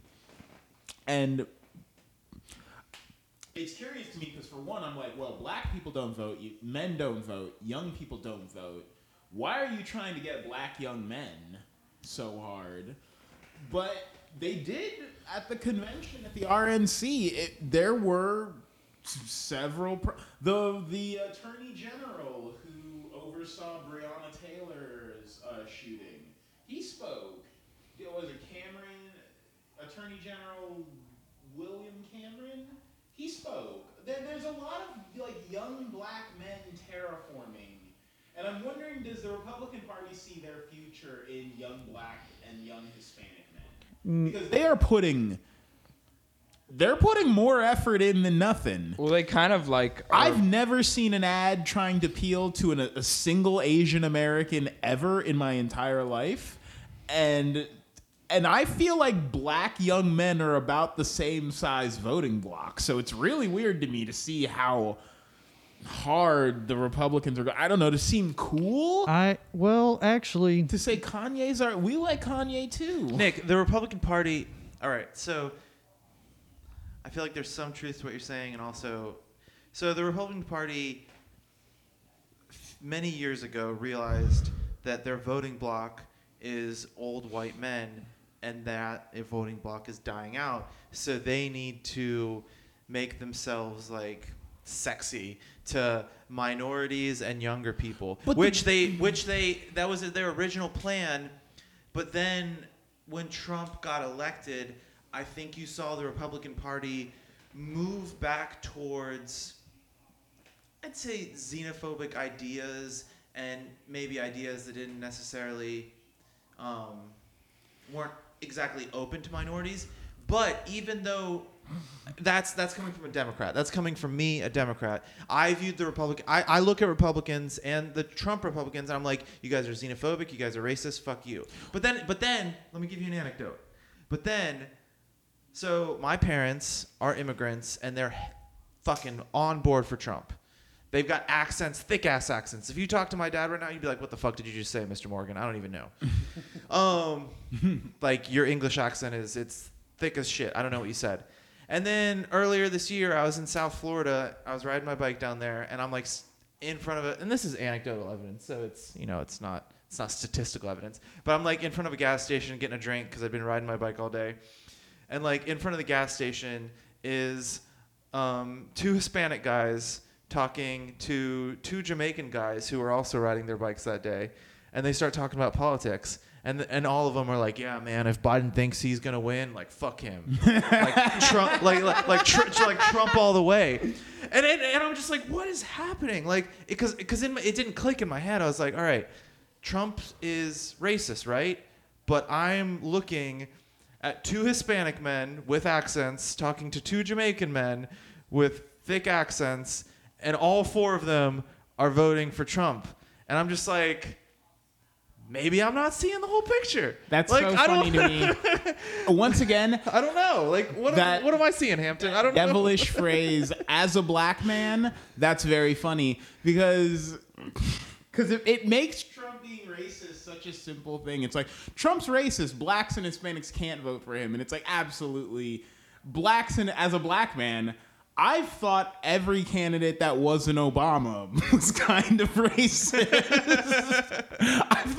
I think Clarence Thomas is super racist. Like, I think Justice Alito is racist. I think they're all absolutely. I think everyone over 45 in America can't help it. And so it's like, it's a funny thing to be like, oh, you can't vote for that guy, he's racist. And it's like, I wouldn't say Biden's. I don't know. I wouldn't say Biden's not racist, but I would say that, like, I don't know when Biden started to think of black people as being equal to him, but I don't think it was when he was a kid. I'm gonna say 1997. Sometime post crime bill. 97. Sometime after the big crime bill. You guys want to take bets on this? I'm throwing my hat in for 1997. $10 on 1997. You might not be too far off the mark with that remark he made in 77 about his kids not going into a enclosed jungle. Yeah, I don't know. I mean, but I'm saying he's been a Democrat since. But that's he's been in office since 1968 when people were still racist as shit. This speaks to Trump's rising numbers with Hispanic and black. So is that I think for white people they think calling Trump racist is like a kill shot for them, it's not. It doesn't mean shit. But as I said, it's like Hey, real quick, we're going to keep moving on. Yeah. So, Hampton, you brought up something, since we're talking about identity politics with race, you brought up something in the notes about micro-identities. So explain to us what you were talking about when you were talking about that. I'm referring to all of these various different acronyms. Well, I'm saying micro-identities, but just as an example, because we have, I feel like, this compulsive need to classify and identify every single thing. But again, I think what all of these things represent, we take them literally in reality. So, suddenly. Are you talking about like all the letters that keep getting added on to the end of LGBTQ? Well, I'm not only saying that. Watch yourself. I'm saying that this is. You're gonna just, get this show canceled. I'm just saying that this. I'm just getting confused. I'm saying that this is a broader phenomenon. You can use that as an example, but I think that the way we see identity now, we see it as, rather than something that's supposed to be representative or, encompassing of what a person thinks. We see it as we see it as a standard, and we see this idea. So if you're a Republican or if you're a Democrat, you must be like this person who supports all these things. And I think that we lose the nuance of who we are when this becomes like a black and white standard, like with which we try to hold each other to. But you can see it in sexuality, in politics, and all of this stuff. We're losing sight of how complex individuals are. I wanted to point out, Ben Shapiro tweeted after Amy Coney Barrett's nomination. He was like, I don't understand how people are against a woman being empowered like this.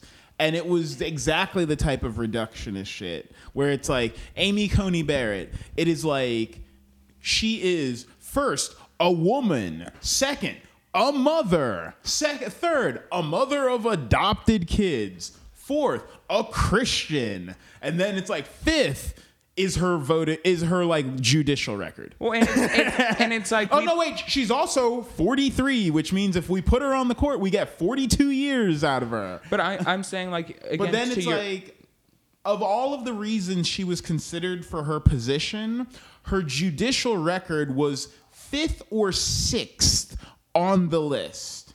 It was like, well, Ginsburg's a woman. We got to replace a woman with a woman. We got to get a Christian woman in there. We got to get a Christian woman who believes the things we want. So we got to get a Christian woman with a big family. Like there were so many, and a family with black children. We have to have a family with black children. There were so many circles on the Venn diagram that needed to be. She has black children. She has 2 Haitian children. Yes. Adopted. And so not like with a black husband. And no, side affair. No. So she didn't have like a side affair. And this is the child. More juicy. This is the child birthright kill shot about Amy Coney Barrett. She has a child with Down syndrome that she knew was going to have Down syndrome 2 months into the pregnancy. Decided to carry it out. She raised the child, which is respectable. Can't fault her for that. I wouldn't do that. I wouldn't wish that on someone. But if you've got a compromised child, she walks the walk. She's like, if you were to look at her and say, oh, should a woman have to have a baby even if the baby's medically compromised? But Amy Coney Barrett can look at you and say, I did. But you see, Nick, when we see all of these identities, whether it be like a mother, whether it be someone's gay or they're straight or they're a Republican, it's like, or like Peter Steele, a gay straight Republican. But this is yes, exactly. Like you have. It is the appearance of what a person is versus actually, what are their judicial decisions? What are the most important meat and potatoes things that we need to be getting to and the points we need to be focusing on? But we find that this ideology of just, this idea of a businessman, trying a to fit people into neat categories. Well, and it's not the trying as so much as it is like the absolutism of all how we use these things, not so much as like heuristics or ideas to represent something in reality, but something like to which we try to hold each other to in a way we see, you must be, if you're a mother, that triggers something in us, at least in a certain population, and people have said that, like if you're a white Christian mother, like of course you should that's be what a Republican. People You say that the Republican aesthetic of its ideals is much more coherent in that it is that like longing melancholia for the 1950s, for this culture war, for a lot of these culture war issues, and you have this manifestation kind of on both sides. Obviously, we can all make our judgments. In the same aspect that, but the Democrats, if you're a black mother, we expect you to be a Democrat. But the Democrats' like aesthetic is much less coherent in that it's not an idea that once existed. We're trying to create something here new, and so trying to gather people around. Although it's been easier, I think the Republicans have shown that their aesthetic is dying, as are its people. No, it's just morphing, and this gets weirder because when you get into things like Facebook and okay, hold on. He's got a point. The slogan is that's "Make America consistent with Great that. Again." Well, Am yes, I wrong but in saying that's a slogan that's trying to take America back to a certain view of America, right? Well, it is but it Not is it is really. what he's talking is about, this micro identity stuff, it's getting worse because increasingly as we live in this ad supported life model where everything's ad supported, and so everyone is constantly forced to categorize things because in order for Google to make money off of you, Facebook to make That's money what I'm saying. off of you, It's not the Amazon to make money off of category. you, It's not the category. They don't just say you're not just Hampton, a gay person who works. It's like you are a gay white man between the age of 18 and 25, lives in Jacksonville, is interested in ponies. We know that you have a passing interest in unicycles. We know that you were we know that you look up kale. Ponies and unicycles. It's like we know that you're interested in health stats because we know that you you look up when you're in these grocery stores. We know that you tend to look up price info on these products. Like the micro targeting that we're living in. The way that the apparatuses that are trying to affect you, and the reason like Vitaly and I get 100 phone calls a day from voter registry and people is because they're like, these guys are not just young voters. We know that these guys are politically active. We know that these guys probably both voted in the primaries. We know all of these fucking... Everyone has so many labels attached. Like Facebook has 16,000 different unique identifiers. Every Democratic organization out there, please stop texting me. I regret donating money to you guys 2 months ago because I have gotten so many phone calls and texts. Stop. What they're going to do is they're going to hit you. If you text me, hey, if you guys text me one more time, I will fucking vote for Trump. Swear to God, I'll do it. I'll vote for Trump if you text me again. By saying that, you've text him again. You've sorted yourself into the edgelord demographic of Democratic voters, and so now they know to target you with the ads that are actually formulated to go after people that are specifically. They've actually traced your eye movements on the screen to where you're looking at, so they can detect your cortisol levels, to detect the stress in your body, and so they're like, oh, actually, you want to send him the ad where the stress peak kicks in at this point. This is what they were talking about with Cambridge Analytica in 2016. Is that the reason the Trump campaign was so effective is because they were able to cut people so narrow that they were like, make a commercial that is only effective for people in Wisconsin who were born in the year 1983. Like, make a commercial that people born in 82 and 84 don't understand, but for people who were born in 83. It's like a Facebook ad for three people who are from Kenosha County, Wisconsin, whose father was a coal miner and mother was a nurse. Target those people and hit them with this ad that we are positive will flip their shit. And that's how people say Trump won in 2016. Well, yeah, because he basically copied and pasted Obama's playbook. Because that's how Obama won, is they were like, yeah, we need to find the people that are like conflicted about the... It's what Nate Silver's entire career is based off of now, is that these... That's a good point, because Obama was the first president. That was the onset of social media. So Obama was he was the first president with a cell phone. But that was the first presidential candidate that obviously made really good use of the new phenomenon, social media. But then the Trump campaign did take that to like a new level. But what I'm saying is, when the people at the top who run our lives, when everyone at Facebook is forced to see everyone around them as not a person but this distillation of hundreds of probabilistic things, where it's like, Vitaly, I don't know who the fuck you are, but I know that people with Ukrainian parents tend to do this, and I know that guys tend to do this, and I know people with mustaches like you tend to do this, and I know the people who go to the places you tend to go to because we're tracking your phone tend to do this. And at a certain point, I can create such a probabilistic certainty of who I guess you are as a motherfucker, that how can we not start thinking of people in these easy ass terms? How can you not just think of someone as I think a label? To your point, right? Like, I think this is one of the ways in which like people manage to capitalize off of it. But I think, these are norms that we're internalizing. And Like- so it's not so much what they are in themselves, right? What they represent, but how they've been manipulated and how we see them because of our way of thinking in these such absolutist terms. I'm not saying they are bad in themselves and, we should just not identify anything. But the thing is, it becomes a thing of, to use the word like gay. Like, what does it mean to be gay? Can you be straight and have ideas about guys? Do you have to have sex with guys? But if you had thoughts about women, were you not gay? There are a lot of different areas, and I'm gay. I'm very, very gay.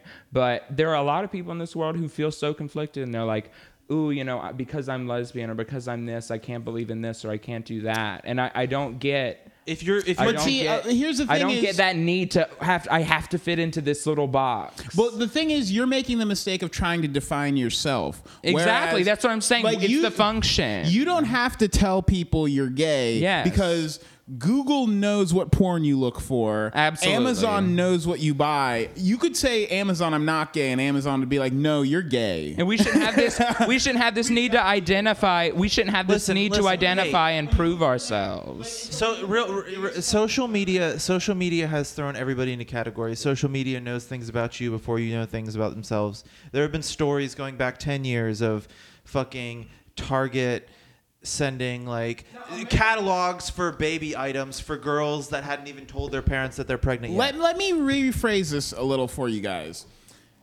Of all of the biggest companies in America right now, you've got Microsoft, you got Facebook, you got Google, you got Amazon, you got Netflix. Of those companies, Microsoft and Facebook are in the business of selling you a product.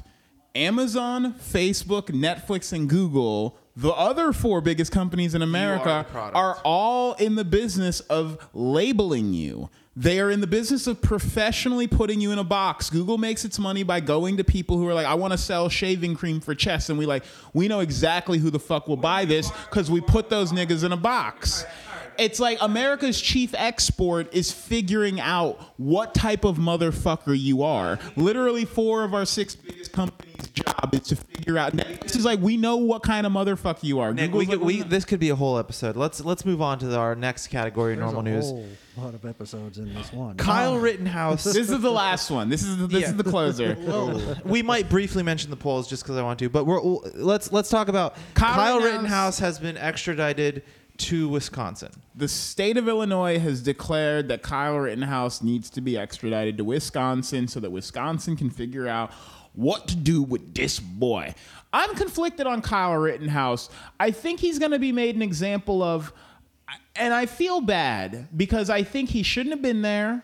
I think it's just my quick view of it. It's criminal that his boss asked him to help him defend his car dealership. Just straight up, if my boss Not his boss. He worked at that car dealership? His boss at that car? Yeah, he helped out with that car dealership. A 17-year-old working at a car dealership. He was a gopher. That's what he was. A gopher? Hey, I need you to go take care of this. Yeah, he brought the do that. cars around or cleaned them out. Stuff Why like is that. he working in a different state? Don't, Was it that close? Don't hold up on the man's job. Was it like a short drive? Yeah, it was Of like all 30 the minutes. things you're going to litigate the guy's job? I'm trying to figure out why a 17-year-old is working in a car dealership They in a work at different state. dealerships. Hell, my first job was a recycling plant at 12 years old. But was it across state lines? Well, no. I'm just okay. So, okay, moving on. Sorry. I don't think I was you just trying to figure it out. So I don't think his boss. I do think there is a big issue of your boss asking you as a teenager to deputize yourself. To If any of defend my bosses property. had ever asked me to defend their store, I'd been like, "Fuck you, no way." I would actively tell them You to have get insurance. fucked. This is what you pay insurance for. If my boss is like, go get your gun and defend my car dealership, I'm like, I will be the one stealing the first car. But Okay. but I do think it's complicated because you don't want to encourage. His boss asked him to defend You it? don't want to encourage. I don't think Rittenhouse is wrong for shooting these guys. I think it's wrong that he was there. I think you shouldn't put 17-year-olds in dangerous scenarios with guns because they're gonna do stupid shit. They're like teenagers. We don't let them drink. We don't let them drive cars because they're gonna do dumb shit. We know they're gonna do dumb shit, and so I feel bad. And I don't know if the state's going to make an example of him because they're going to say you can't get an assault rifle. Like, it's like, regardless of how you feel about, like, the Bloods or the Crips, you're not allowed to get an assault rifle and say, I'm going to go shut down the Crips, you know? It's like, you're going to have a bad time. That's going to turn into a shootout. You're not allowed to do something that's going to obviously if you think that house down the street's a trap house, you're not allowed to get your gun and go and become deputized and go start. But this isn't that. He was under attack. Okay, so this story was complicated because I remember reading. It doesn't help that 2 of the guys that he shot were like pedophiles. Like, no, dude, one of the guys that he shot was like an amateur skateboarder that people said was like defending. Because have you seen the video? Well, when I read the story, I remember. So he had already. I don't remember what happened in the first encounter, but he had already shot somebody, and then he was walking down a street, and like another dude who was like skateboarding at the protests was literally basically trying to smash in his skull with a skateboard, but he was doing that because he'd already killed somebody. He pointed his gun at a guy. The guy got angry at him, threw a bottle at him, and then tried to fight him. Kyle Rittenhouse I'd be pissed off if somebody pointed a gun at me too. And that's the issue. He pointed the gun at the guy. The guy got angry, threw a beer bottle at him, tried to fight him, and in his attempt to run away, this guy kept trying to fight him, so Kyle turned around and shot him. You shouldn't try to fight someone who's got a rifle, like a loaded rifle slung around their shoulders. Are you fucking kidding me? You're going to try to punch that guy? But also, why is a kid walking around pointing his gun at people? I don't care. I'm not going to fight a dude with a rifle. That's dumbass shit. This goes back to the argument that he should have never been there. What's your take on this? Yeah. So there's like 3, maybe 4 videos in total that make up that whole night. Kyle Rittenhouse, one of the earlier videos that I can remember was at a gas station, somebody had set a dumpster on fire, and he was trying to put it out. And the people that were around this dumpster actually got physical with him over it. Cut to the one main video that everybody knows where he's running down the street and whatnot. If you pay close attention, there is actually a shot rung out by somebody chasing him. Now, it's not one of the 2 people he shot. He doesn't know that either. But he turns around to take a look, and that's when a secondary person tackles him to the ground. And I think he... Is that the video with the skateboarder that's like smashing him in the head with a skateboard? No. A man runs up to Kyle, and while Kyle's on the ground, he puts his hands in front of him. And this is where the hot topic of debate comes in, is the man puts his hands up, and he pulls out a gun. And then Kyle blows his arm off. And the debate is, was that man going to shoot Kyle, or was that man saying, stop shooting, and Kyle shot him? From my look of it, it's complicated. It's like the guy he shot in the arm was actually the skateboarder. Yes. Believe it or not. And funny story about the skateboarder, he was a felon. He shouldn't have had a gun anyways. I didn't know the skateboarder had a gun. I thought he was just hitting him in the head with a skateboard. When Kyle was on the ground, a man pulled a gun out, and Kyle shot him in the elbow for pulling the gun out. Yeah. And whether that man was going to shoot him is up in the air. Some people say that man was saying, put your gun down, and Kyle shot him in the arm. Other people are saying that guy pulled his gun out and is like, I'm going to execute this kid. And he got shot in the arm. And unlike most of the media, I'm not going to immediately like pile on and say Kyle Rittenhouse is like a piece of shit. I'm like, he's 17. He shouldn't have been here. He shouldn't have been in that situation. I don't think any 17-year-old in America would react well to that situation. And it's weird, though, because now the state of Wisconsin has to say, are we going to let people be Batman or not? Are you allowed to suit up, gear up, and go into a hostile situation? Am I allowed to go into the middle of like a gang war between the Bloods and the Crips and start opening fire because I'm protecting property? Like, no, that seems fucking crazy to allow. It's stupid. So, but let's take that snapshot in time right there with the first shot. That guy straight up died because it was to the dome. Not gonna lie. If somebody is threatening your life and you've probably got less than a second to live, Are you going to ponder the consequences of your actions? Are you going to ponder the optics of the situation? Or are you going to preserve your own life? Because I can speak from personal experience with this thing called the use of force continuum and a whole bunch of other things. When it comes right down to it, doesn't matter if it's a gun that you have, a gun they have a knife, whatever. Are you going to act to defend yourself? Because his defense right now is saying these 2 shoots were in self-defense. But that's not the point I'm getting at. Because the question I'm asking pertains to Kyle Rittenhouse in that first shoot. But that's also a question that a lot of people don't realize is also being asked with police action nowadays. But put yourself in Kyle Rittenhouse's shoes. You are on the ground. You've got your gun in hand. And if I'm remembering correctly, this person was trying to wrestle it away from him, and he had happened to see what he thought was a gun. You have a snap of a finger to decide, do I live or die? Well, okay, so you say put myself in Kyle Rittenhouse's shoes. I would never be in Kyle Rittenhouse's shoes because I honestly think Kyle Rittenhouse is a dumbass. Well, I don't understand why a 17-year-old kid grabbed a rifle and went to a protest where he knew things would get violent with his gun. That right there, from the get-go right there, that is a stupid decision from a 17-year-old. Didn't his parents let him go? But here's the thing. Didn't his parents let him go? His mom drove him there. Exactly. That's what I'm saying. You have the parents enabling the kid. Like I know, I get, but real quick, Nick, I get, Dave, I get what you're saying. Like it's at that moment, it's self-defense. But from the get-go, I don't believe, I don't see anything that happened there as self-defense because Kyle Rittenhouse and people like Kyle Rittenhouse went there because they were trying to get violent. We were seeing, and there was a lot of violence everywhere going on, but there was a lot of right wingers, I'm gonna say, that went to these places and they were like, they weren't like. Fuck you if you're going to tell me you were there to protect property. Well, you were there because you wanted to get in a fight and you had a gun. You were hoping to see some action. There for the pursuit of violence. Well, and I think you can say that. But that has nothing to do with this case and what's actually about I think Let me hear the normative question, yeah. You do have a point in saying that.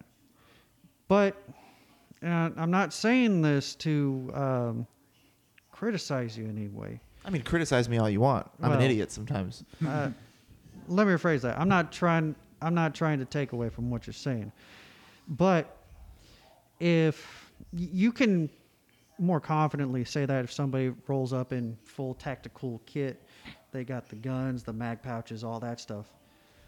But this was a 17-year-old kid who got a rifle supposedly in state, which we had previously discussed. However, he also brought along with him a first aid kit.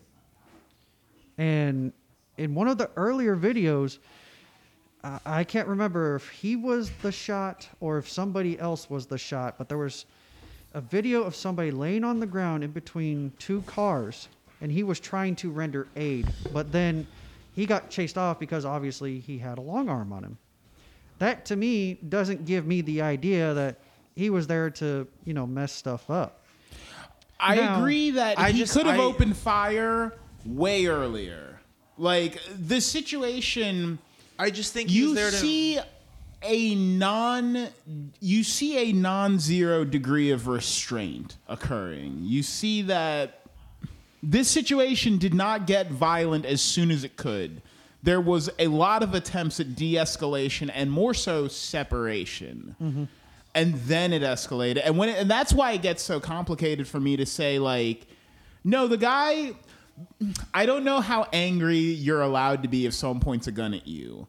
But the man who started the fight with Rittenhouse, it's like this all hinges on, do you think he was right to throw a bottle at I think you're allowed Kyle? to be pretty angry if a person points a gun at you. Are you allowed to throw a bottle at him? Because that was like the thing. As some people say it was a Molotov cocktail. Other people say it was just a beer bottle. What are you supposed to do if someone points a gun at you? Just stand there until they shoot you? I don't understand. In some states, it's assault. It's assault. What's assault? Them pointing a gun at you? No, in some just states it's brandishing considered a weapon. Yeah. In some states it's considered brandishing. In other states it's considered assault. Yeah, but none of that would have been none. The thing about that night in Kenosha was the guys like Kyle Rittenhouse were on the same side as the cops. The cops were supporting them. Even if Kyle Rittenhouse had pointed his gun at every motherfucker he came across, the cops wouldn't have gave a fuck. And here's the meta thing for me about all of this is this whole thing is like an ad campaign. And that's what sucks. This whole thing's an ad campaign for the governor of Wisconsin and the police officers. The police want people to think the world is dangerous, and the governor wants people to think that they care about black people. And I happen to have the personal experience of having been at Occupy LA, where after holding LA City Hall hostage for 2.5 months, the LA wrangled up 2,200 SWAT team officers from surrounding counties, sent them in, and in less than 4 hours, I was standing 8,000 people strong. I was not with a small group of people. They shut our shit the fuck down, bro. So whenever I see these riots, whenever I see cars getting flipped, set on fire, I'm like, someone's letting this happen. I don't know if it's the mayor because they want the people to... I don't know what the mayor wants people to think, and I don't know what the police want people to think, and I don't know what the National Guard wants people to think. But I'm positive between the three of them, this could get shut down instantly. Almost instantly. So when I see a car on fire in a mall parking lot, I'm like, someone wants that to be there. And I mean someone up at the top. I'm not sure why. It's getting kind of weird. Because I know that the police artificially let the murder rates get high when they want to request budget increases. Well, the police are also pretty smart from a tactical standpoint. Hey, if they're outgunned and outnumbered, they're not going in. Quick question. So obviously we're talking about the optics of the Kyle Rittenhouse situation, but let's get back to the brunt of it. What is he being charged with? What? So he's been manslaughter. He's being Second-degree? extradited to Wisconsin. What is he being charged with? Second-degree murder? Let me look it up, but yes, I believe murder is one. Well, of the and I'm charges. sure you have the dimension of, you have intent, whether or not, him Are they saying he had intent because he went there with a weapon? Right, that's what I'm saying. Is that's has to be the only basis. Is that when you're bringing an assault style weapon. And we also briefly discussed this before we started recording the podcast with Dave. Is he being charged for bringing a weapon across state lines? Is that also a charge being brought against him? Well, I believe they say No. the weapon was in the state. That's correct. So it was provided to him. I forget by whom exactly, but it was provided to him in the state of Wisconsin. So there was no interstate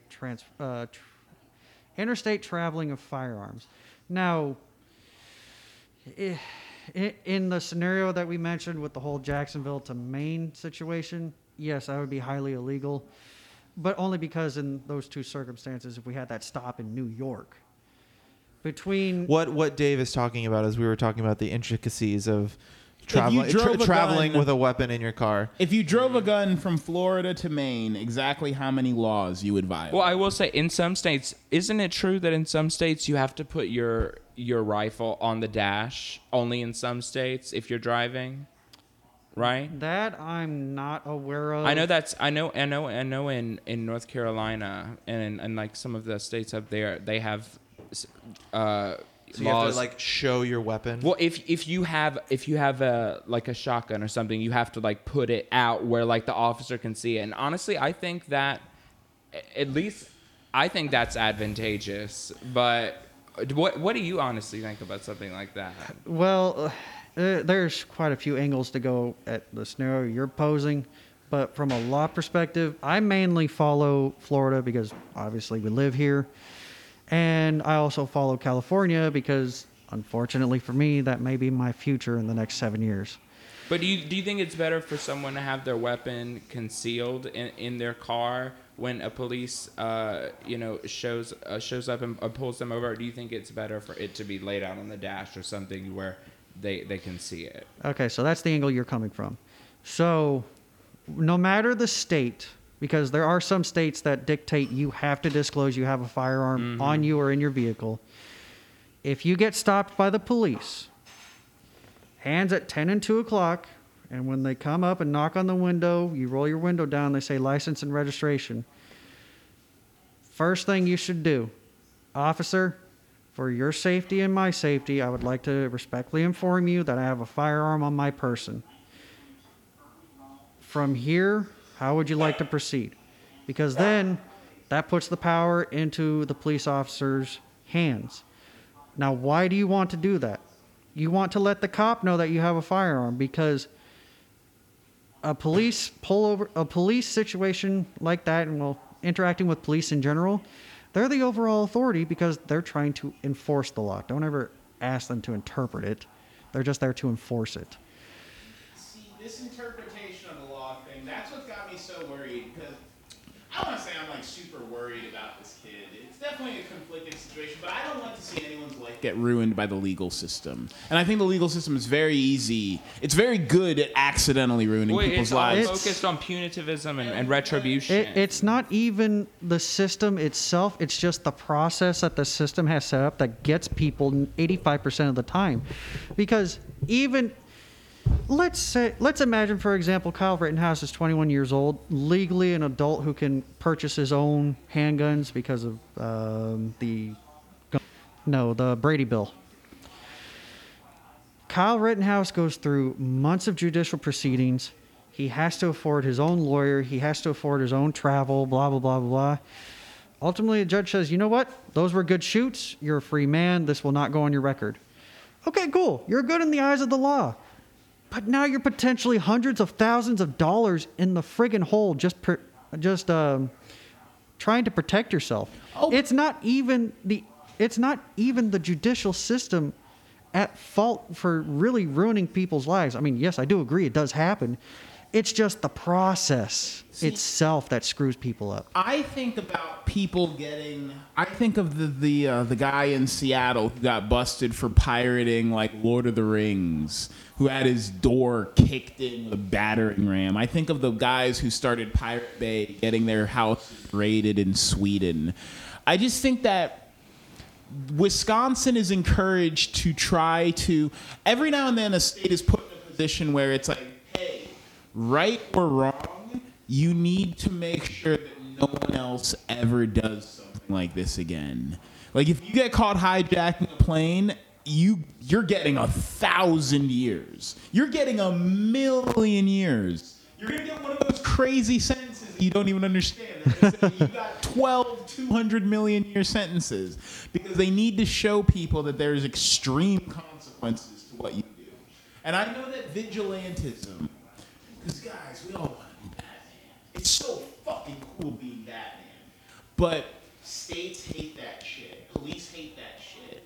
There's nothing the police hate more than when someone decides to become like a pedophile hunter or something. Well, it's because governing bodies want to have a monopoly on violence, not to enact, but they should be the only ones to use it in case it has to be used. And so if the state of Wisconsin finds Kyle Rittenhouse guilty, they are gonna fist his ass, man. They are going to destroy that boy. I feel so bad because it's been politicized, and that's why you have because you can't have 1,000,000 Batmans out there. I guess it's dangerous. Nick, you feel bad for the kid. I don't. Moving on. We'll look, listen. We'll see. We'll follow.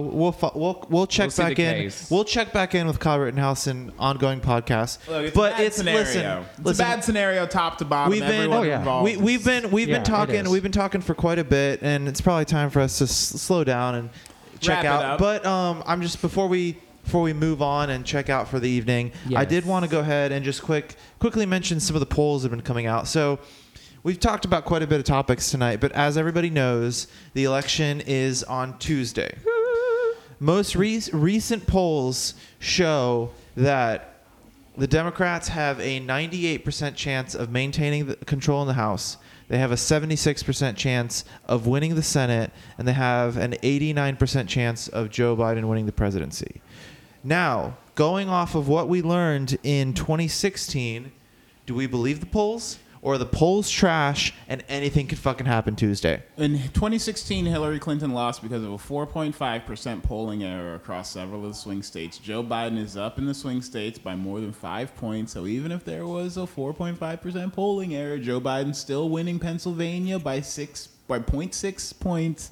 And so it's still a wash, people. So we believe the polls? The polls are an accurate representation of what we think is going to happen? If Donald Trump wins this election, our ideas of phone banking, data collection, every statistician working for polling companies is all going to get fired. 538 is going to declare bankruptcy.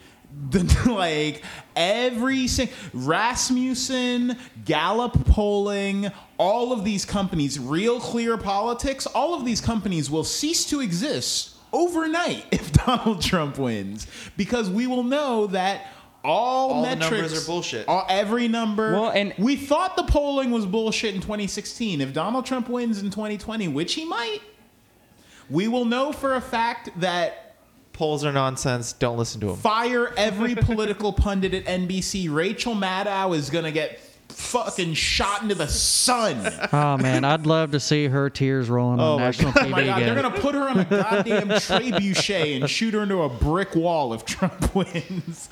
So here's my conservative take on it. Do you believe the polls? No, I don't. They got it wrong last time. I mean, not because mainstream media is running the polls. Obviously, they're going to bias it towards their preferred candidate. There are biased polls, but there are also unbiased polls. To be fair, it's just bad polling practices. That's really what it is. There's a lot of nuance that gets lost in pigeonholing certain people, because a lot of polls are conducted just through phones specifically. Yeah, I had this conversation with Nick earlier because I was talking to him and I was like, Nick, how exactly are polls done nowadays? Because any phone call I get a number for I don't recognize, I don't fucking pick up that phone, and I text them and say, don't ever call me again. So obviously, I am not, as an individual, I am not someone who will ever be represented in a poll because I don't ever pick up the fucking phone. No, you're represented. Well, because for every one of you, that they know how many guys like you there are. Nick, if somebody picks up a phone, they're nothing like me. No, they're picking up the phone. They're guys like me. There are guys. There are guys with Eastern European families who emigrated here in the same year you were born. And if they pick up the phone for phone numbers they don't recognize, they're nothing like me. Fuck them. Well, follow me on this for instance, because CNN. I don't like any news organizations. Yes, I have my preferred poison, but CNN's just the absolute worst. I like that phrase, my preferred poison for news. Well, that's really what it is. That's really what it is nowadays. But anyways, CNN is the absolute worst at polling practices. They'll put out on their website. Well, to be fair, like I never trust the polls of like the major news organizations. Like let the man speak. I know. I'm sorry. So, if you've watched CNN before, and most anybody has, they'll usually say, "Our CNN polls show most Americans." Hold up there. Wait a minute. Who is the target base for CNN viewership? Mostly liberal-minded people. What is this poll you're speaking of that's spoken to most Americans? It's usually a small sampling size of, say, 1,391. How exactly is less than 1,400 people representative of Americans as a whole? And by extension, these major polling entities like 538, Gallup, and all that, they do the same thing. There's, they'll, like we were discussing earlier. Do we know how many people like how many people is 538 polling? No, 538 is an aggregator. Yeah. Okay, it's an aggregator. But of Rasmussen. So Gallup poll. Gallup will typically poll, an average Gallup poll I think is like, it is like 3,000 people, but it's like America's got. Here's my thing. Here's my big thing. So 3,000 people. At any given point, 40% of voters are not voting, and people think, oh, that 40% of voters that aren't voting is always the same, and it's like, no. at any given point, 40% of people, the margin of error is too big for anyone to make accurate calls, because at any point, 40% of people could be mobilized for any reason. And that number is large enough when you're talking about 2-point, 3-point swings, and you consider that 40% of the people who could affect things aren't even participating. To me, it's always a toss-up. You can always have a landslide in any direction, because the fact of the matter is most people don't vote. And so if you ever have a situation where a lot of people decide to... Like this election. You'll always be caught off guard. Because the fact is, when only 60% of people are turning out on a good year, on like last 2016, we hit 51% voter turnout. This year, we're talking about record turnout, because we might hit 65. They're predicting we might hit 65. That still means 35 out of 100 voters are saying, fuck off, I don't want to participate. Yeah, Nick, they're predicting we might have 20 to 30 million more voters than we did 4 years ago, which it's still... Yeah, we don't know what those 20 to 30 million voters are going to do. I guess, fuck it, man. It's all up in the air. We'll see on Tuesday, guys. We don't know shit. Nobody does on Tuesday. Now, I guess I'm going to say on Thursday. By Thursday, we might know something. By December. By January. Woof. By the date of the inauguration. Because we've talked about before, the election will happen on Tuesday. Both campaigns are stacked to the fucking teeth with the most expensive lawyers in the world. Sheldon Adelson just gave Trump $75 million of straight cash. So, if you guys are looking for entertainment, we will be here on a weekly basis ranting about nonsense. I can't wait for this election to be over so I can start talking about politics again. Right. It'll be especially weird compared to these very normal times. We didn't even talk about Tucker Carlson and Hunter Biden, and you know what? We're better off for it. No reason to ever talk about Tucker Carlson. Thank you, Dave, for being on. You've been insightful. Yes. We will absolutely ask for you to be on again. Absolutely. And my advice to y'all and everybody that's listening, if you've cast your vote or you're going to do it November 3rd, just go to bed. You'll find out who the president is in the morning. Guys, that's right. We didn't get the FEMA camps. We didn't get, Trump didn't make abortion illegal. Roe v. Wade is still in effect. We didn't get the we didn't get the Obamacare death panels. And you know what? Mexico didn't pay for the wall. The war in Iraq was terrible, but it mostly didn't affect America. These presidencies are never as bad as we think. They never get... Unless it's the game of appearances. unless you're a brown 7-year-old in Iraq. All right. Well, yeah. All right. That's later, y'all. Good night, guys. Take care. Buenas noches.